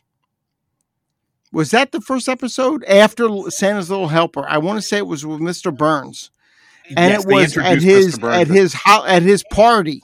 Yes, and a friend of mine we're watching that episode, and the whole episode where like Mr. Burns is just a total prick. Yeah, release the hounds. It's the first thing, Release the hounds and just like fire that man. I fell in love with The Simpsons because of Mr. Burns. But that special was called Simpsons Roasting on an Open Fire. Nice. And I remember watching it. The funny part is, so it's 89, and I had never, up until that point, I had never seen It's a Wonderful Life before. And this is incidental, but the same day that it came on television, and my parents and we all sat down and watched A Wonderful Life together, was the first time I saw The Simpsons. Wow. Simpsons and A Wonderful Life. Saw both those things for the first time. Christmas back in 1989. Nice. It was. But I remember watching It's a Wonderful Life before that, but yes, that's awesome. It wasn't that it wasn't on. It's just I had never to that point seen it. But sure. And then I think Karen, you and I were talking a little bit like then you got things that get a little bit more sinister as you go along. You get Beavis and Butthead Do Christmas, and then you get South Park. I think the first, I don't know if it was a full blown episode, but I think the bit of South Park that got started that also inspired everything was an episode where the kids were watching Santa Claus and God have a fight up in heaven. Yep. Yeah, and then that's the only Christmas special I could think of that I had seen after the 80s with Mr. Hanky the Christmas Pooh, and then the rest of it you can't talk about or play on TV because I don't even know that it would play on cable now. Yeah, I remember there was one much later, like in the mid 2000s, where it was like there's a miraculous birth of the Savior, but it was really not the Savior. It was in Woodland Animals, and it really turned out to be the Antichrist and started killing people. Yes, it was Satan, and wasn't like for some reason like Jennifer Aniston was there. Yes, it was like, a lot of crazy. They would always throw in like a weird celebrity for no reason. Yes, and so you didn't. Hey, you know what? You want to talk about that? Let's talk of Life of Brian. That's right. That opening scene in The Life of Brian. Life of Brian. We need to, I think of Monty Python. There's enough animation of Monty Python, right? Oh, yes, with Terry Gilliam. He did all the animation in Life of Brian. Yeah. He did all the animation for those early Monty Python films. Yeah, all of it. Yes, he did. He also did. I just didn't realize this recently, and I love how we go from these tangents.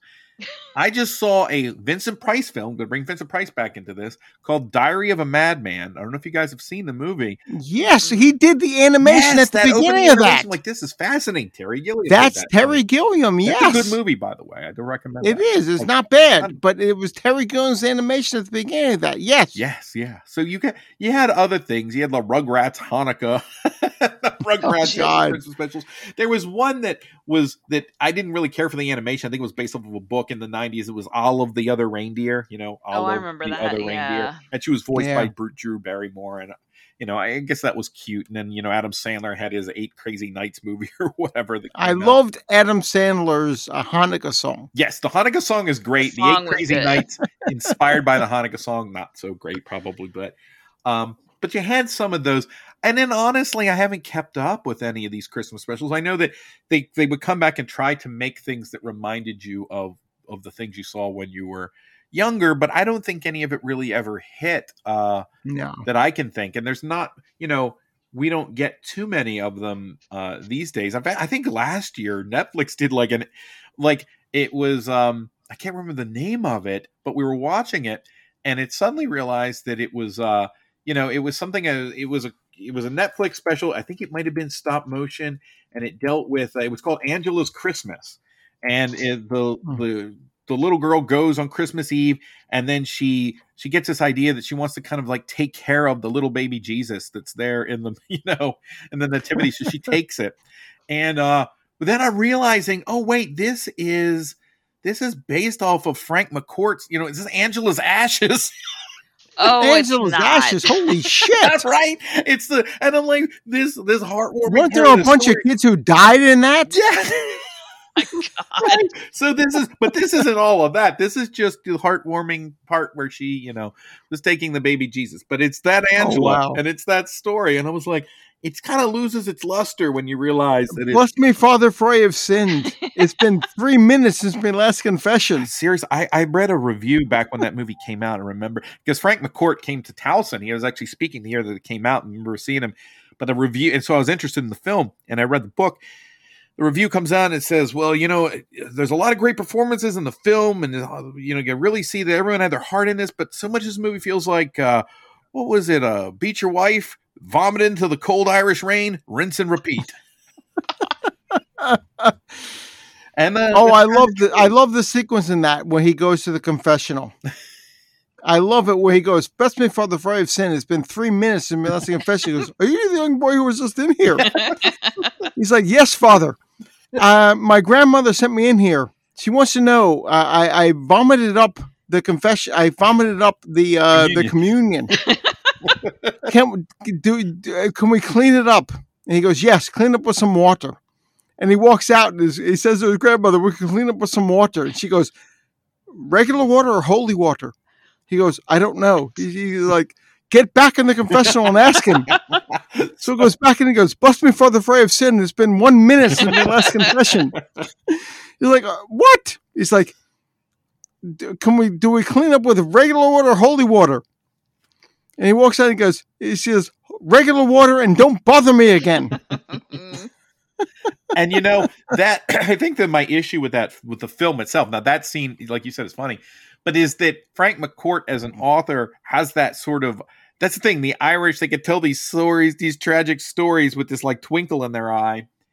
Yeah. You didn't get, and hear him speak, he had all that humor and that warmth to him, and there was a lot of humor, but when it got later in the movie, it was dark. It was almost too dour. They wanted to make it so serious. It was almost too dark. When he tells, it got later in Angela's Ashes, yes. When he conveys that, when he talks, when you hear him talk, when you read his book, the warmth comes through even in the dark stuff. But in the film, it felt like it was gunning for Oscar, and it just it just felt like it was grittiness of it. When it got to that relative they were living with, and the mother had to do certain things for him. Yeah, it just didn't work. Well, thankfully, it didn't work for me later in the movie. So yeah, it didn't work. Nathan, you mentioned one to me that I wrote down that I hadn't seen, Tokyo Godfathers. That's a Christmas it's not movie. A Christmas special.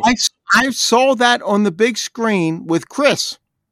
Yeah, and it's not a Christmas special, I think but it came out not too long ago. It's a great film. Did you get a chance to see it? I haven't yet. No. It is good. I recommend it to everybody who's listening. It's an amazing film. It's directed by Satoshi Kon, who sadly has passed, and who did a lot of great films. Paprika, Perfect Blue, Millennium Actress, and this film. He was an amazing director. Yes. Every single thing he did was amazing. He was I think he's one of those that he continued. He did Paranoia Agent.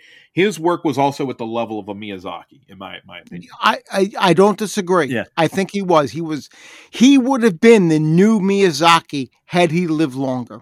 Yes. And his work was always very interesting. But you know the thing about it that was a little different than Miyazaki is his work had a little bit more of an edge to it. Yeah. And I think that's what makes it kind of cool is that it was a little more adult. And I don't mean that like that Miyazaki's is not, but that it dealt with more of a grittier real world, I guess. Yes. Miyazaki sort of dealt with like young girls in a lot of his movies. Yeah, they had a fantasy fable aspect. They did. What was that? Like Whispers from the Heart and things like that. Yes, there was a lot. Spirited Away for me is a masterpiece. Yeah, I love that movie. But I think it's like one of the greatest movies ever made, Spirited Away. Oh, agreed. Yeah, I think that's and we did an episode on Miyazaki from last year. Yes, we did. But what was that? Kiki's Delivery Service. Oh yeah. That is such a great movie as well. But with Tokyo Godfathers, it's really based off of an old Western called Three Godfathers. Yes, with John Wayne. John Wayne, which is also a good movie. But you hear Tokyo Godfathers and you're thinking crime drama, but it's not. It's both versions of the stories of these in Tokyo Godfathers. There's three homeless people in Tokyo, in Japan, who find this young baby and they're trying to return it to where it belongs. And you learn their stories and what brought each of them to where they are. And they're a kind of motley crew. But it's a pretty funny movie. And it's got a lot of heart in it too. And but it's got danger mixed in with everything. It's just a great film. And it has that Frank Capra-esque element. It is. I love Tokyo Godfathers. I think it's a great movie. So I think if you're looking for an animated Christmas movie, there's a lot of them out there. Arthur Christmas is a really good animated Christmas movie. Yes, watch Arthur Christmas. I love that film. It's very funny, and the actors playing all the Santas in that. When you have like three generations, Jim Broadbent is one, Hugh Laurie is another. Yeah, Jim Broadbent is awesome. The oldest He's one great. is Bill Nye is the oldest one of them, and he. Wow. I remember he's like, how are we going to get across the world all in one night? And James McAvoy is Arthur Christmas. Yes. Is it really possible it's impossible to do this? And I think that's when Bill Nye, Santa Claus, who's old and grizzled, says, yes. And who plays his brother in that? Who plays James McAvoy's brother? Oh, that's Hugh Laurie. So Hugh Laurie is Hugh Laurie, yes. Yeah, and then Broadbent is the current Santa. He's the father, but then his father is Bill Nye, and he's the one. He's like, it's impossible, it can't be done. And Nye says, in my time they said it was impossible to teach a woman to read. I haven't seen that one. I'm gonna have to add that. It's good. It's actually Christmas very is good. Amazing. It's a great movie. That's when Aardman Animation did. They do it in a CGI, so it's not full blown stop motion, but it has that look and texture to it. It's a really good movie. The last Christmas special I want to mention, I saw just last year, and I want to throw it out there because it's done by, the director is Steven Chiodo, who the Chiodo brothers, who did Killer Clowns from Outer Space. What? And who made the Critters. And it's Alien Xmas. It's actually on Netflix. And it's... I haven't seen that. It is done again. Its style looks very similar to like stop motion. It's very cute. We watched it last year. And it's one that I, after I saw it, I thought... And actually I think it is stop motion. It's just... it's kind of augmented stop motion. And...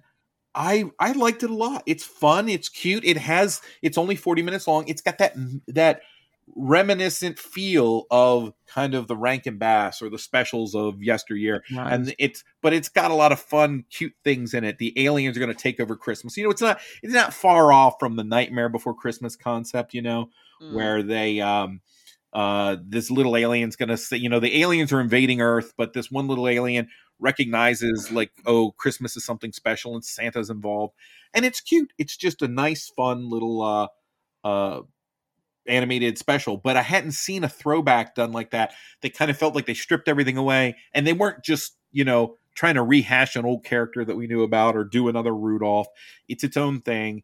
It gives homage to those, and I would be remiss if I didn't mention, because in the 80s, so my wife's favorite was they did the Claymation Christmas, and I don't the Will Vinton's Claymation Christmas. I don't know if you guys remember that one at all. They had the California Raisins were involved, and there were all the California Raisins. Are you kidding me? What's that?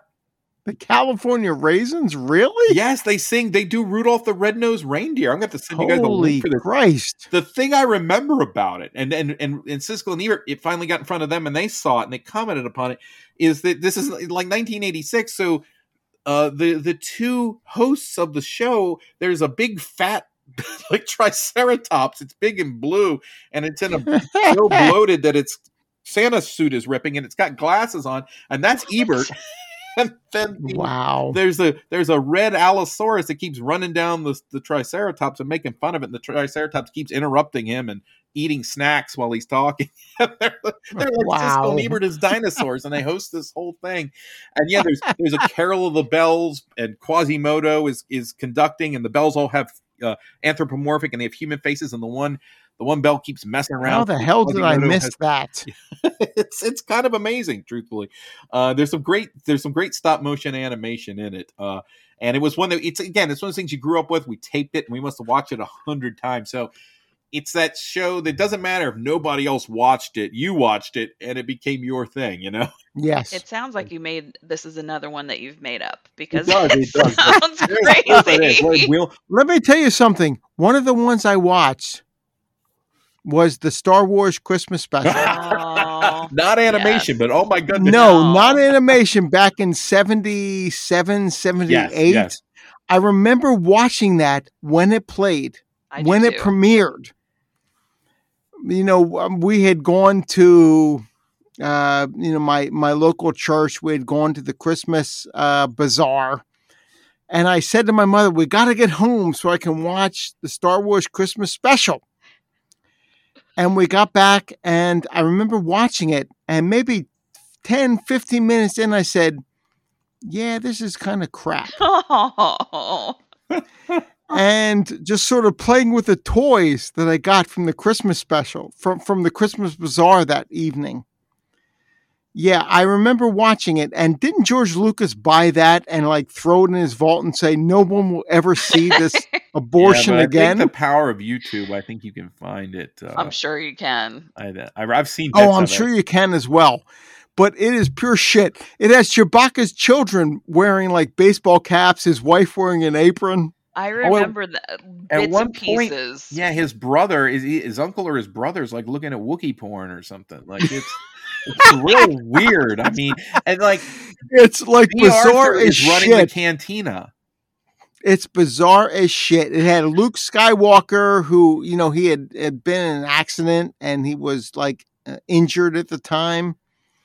It had Harrison Ford in it. It had oh God! It had all the stars of Star Wars in it. This should have been a warning sign. It was all these people that later went so excited about Phantom Menace. The Ewoks, the Christmas special, the writing was on the wall.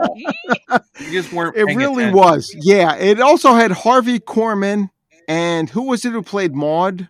From the 70s, TV series. Yes. That was the lady from the Golden Girls, yeah, right? B. Arthur. Yes, she was from the Golden Girls, yes. Yeah, and then there's Maude, That's it. and then there's Maude. Right. B. Arthur's work, that's why I said B. Arthur's work. B. Arthur, yes. She was in that special along with Harvey Korman. Yeah, and it was absolute shit.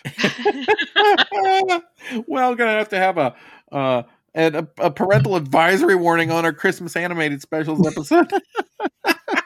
a Christmas advisory and a pen and paper, because there's a lot of movies that you're going to want to write down. Or not, but trust me, they all exist. They all happen. No, don't write down the Star Wars Christmas special. No. It's shit. No, don't do that. But yeah, so hey, I'm going to get us out of here under 2 hours. I know I'm going to do it. So that's all I have, guys. I don't know if you guys had any others. If you're listening to this and we missed one of yours, please let us know which one it is. I'd love to hear if there's any Christmas specials, animated or otherwise, really, or even an animated Christmas movie that you really like. I know there's a lot out there. We mentioned Del Toro earlier. He worked on one called The Rise of the Guardians that came out. Oh wow! Rise yes, of the Guardians. A good movie, a strong movie. Yeah, yes, fun. Wasn't solely a Christmas film, but it was released around Christmas and involved all of the holiday sort of icons of the all Easter of them. Bunny. Yes, and that's what made it so special. And they were fighting darkness, and Jack Frost was a major character. I think was voiced by Chris Pine. And I think one of the best things about that is Santa in that one is this big Russian brawler voiced by Alec Baldwin. And Hugh Jackman is the Easter Bunny. It's a fun, cool adventure. It's a good movie. It really is strong.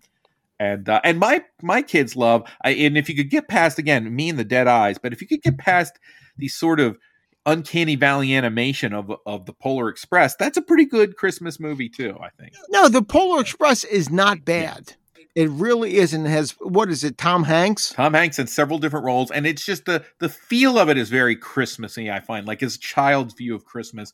And it really is. The animation is a little creepy. Yeah. But the story itself is strong. Yes, agreed. And I think it's a good movie. And I'm sure, like I say, we didn't plan to discuss solely or specifically. Oh, Mickey's Christmas Carol. There's a special that I do like as well. It's not. Oh, wow. It's another version of Scrooge, but it's not a bad one.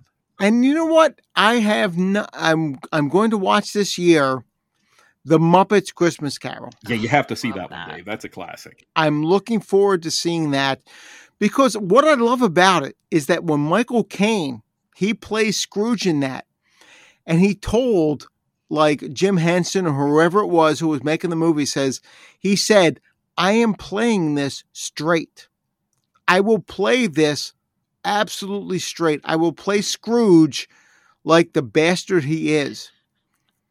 And the Muppets, Jim Henson said, please do. Yes. And we will build around that. Aww. And have you never seen it before, Dave? No, I have not seen this before. Haven't? So, no, and it's never. Exactly, I have never seen The Muppets Christmas Carol before. It's a great movie, and it's a musical, and the music is good, and part of that's down to that. The guy from Phantom of the what is it? The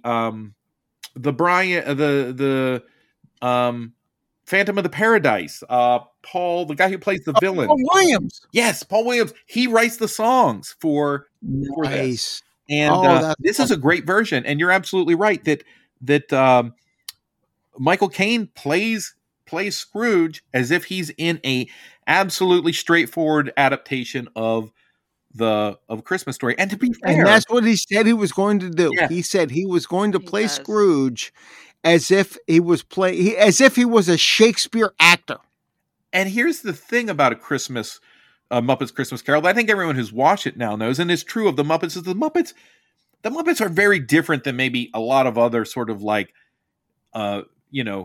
kid-oriented characters that might come in and like take a story like this and adapt it to their own. The Muppets themselves, the story is still played pretty much straight. The only difference is, and because Kermit is still basically Bob Cratchit, he's just also a little bit Kermit, Wow. They don't really they don't lampoon it at all. They basically just tell this story.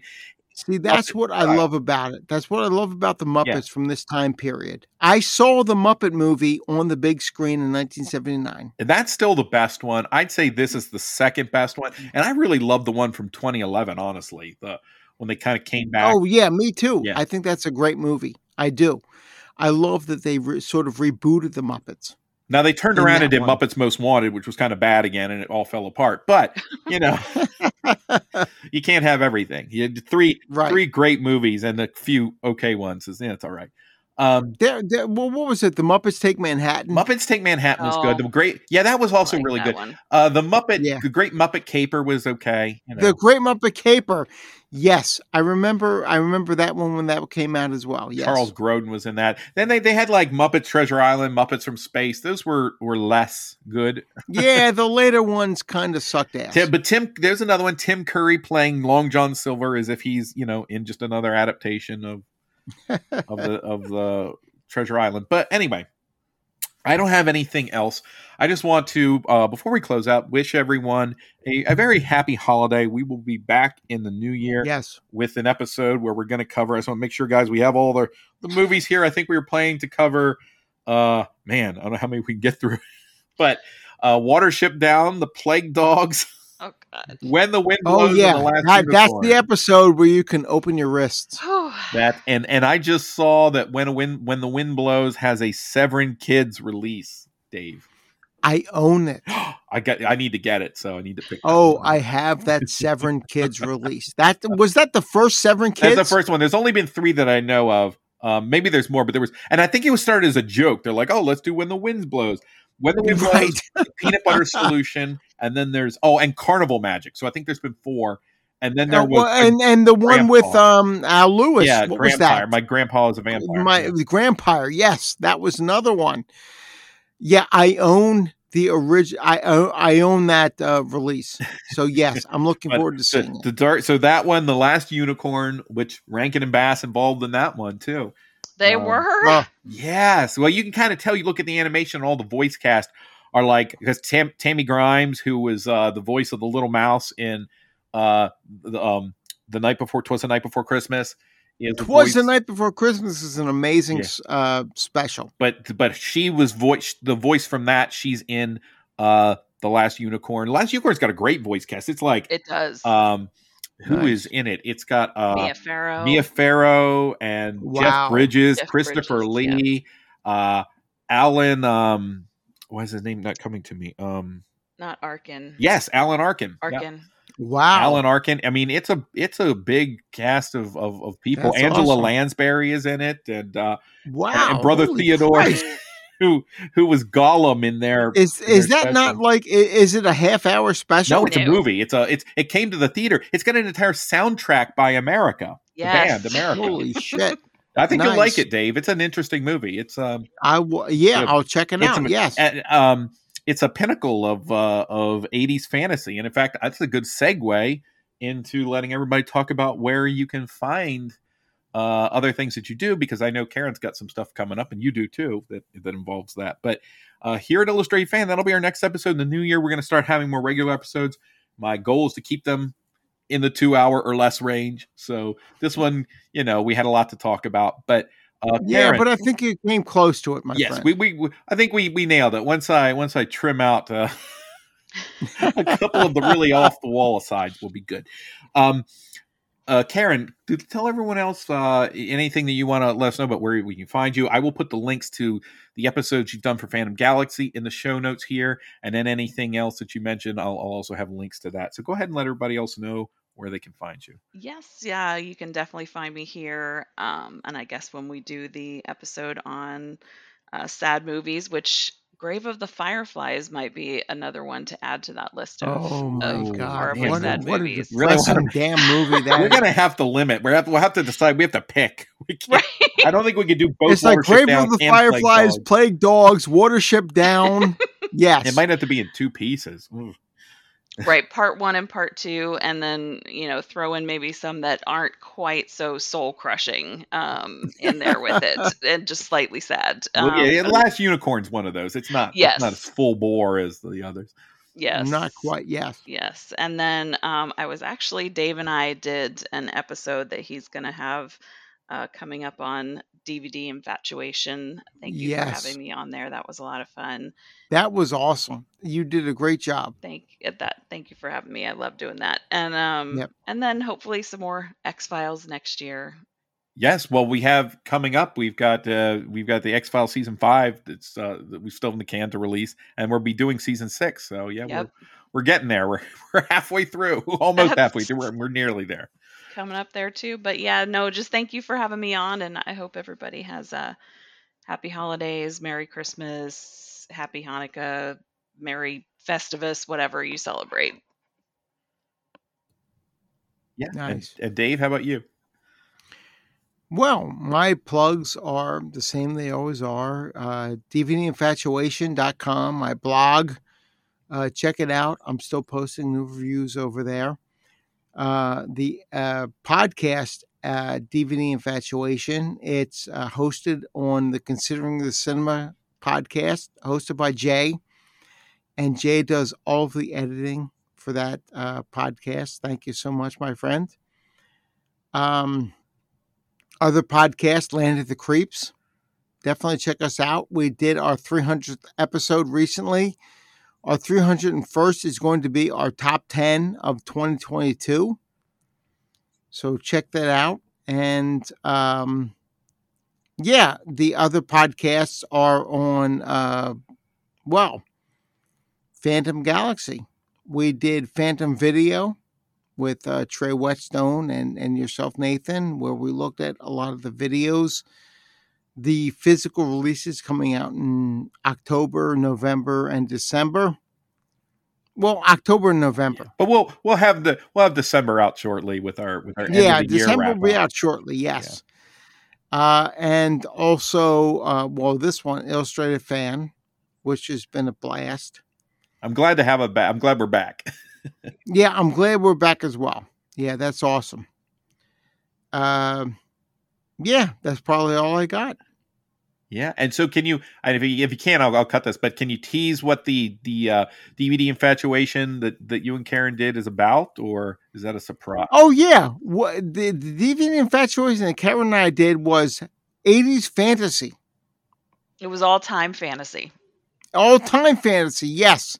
And it was so much fun. I can't wait for people to hear it. I'm very excited about that episode. It was a great episode. It really was. And thank you, Karen, so much for joining me on that. You think it was 80s fantasy because that was like all my movies. Yeah, and it was probably most of mine as well. Yeah, I remember talking to Dave a little bit while this was going about. But Karen, you're like emailing and you're like, or texting, and it's like, how any other you thought of? And these are mine. And Dave mentioned this movie I've never heard of. And I think you mentioned, you're like, I don't want to mention two names, but he mentioned this random one, and I said a title to you, and you were like, it's just like, I cannot confirm or deny that. I can't say anything. Yeah. Yep. Yeah. No, it was a lot of fun. Yes, thank you so much, Karen, for joining me. But I look forward to that. And yeah, this has been the Illustrated Fan, and everyone have a very Merry Christmas, Happy Holidays, and have a wonderful New Year. We will see you in 2023. Take care, everyone. Yes. Good night. Good night. If you've been enjoying the music here on Phantom Galaxy, the opening theme and the closing theme are both brought to you by synth pop artist Aries Beats. He's done a lot of really cool stuff in the world of synth pop, a lot of very interesting genre-based retro themes. You can find more of his work over at ariesbeats.bandcamp.com. And until next time, we are the Phantom Galaxy.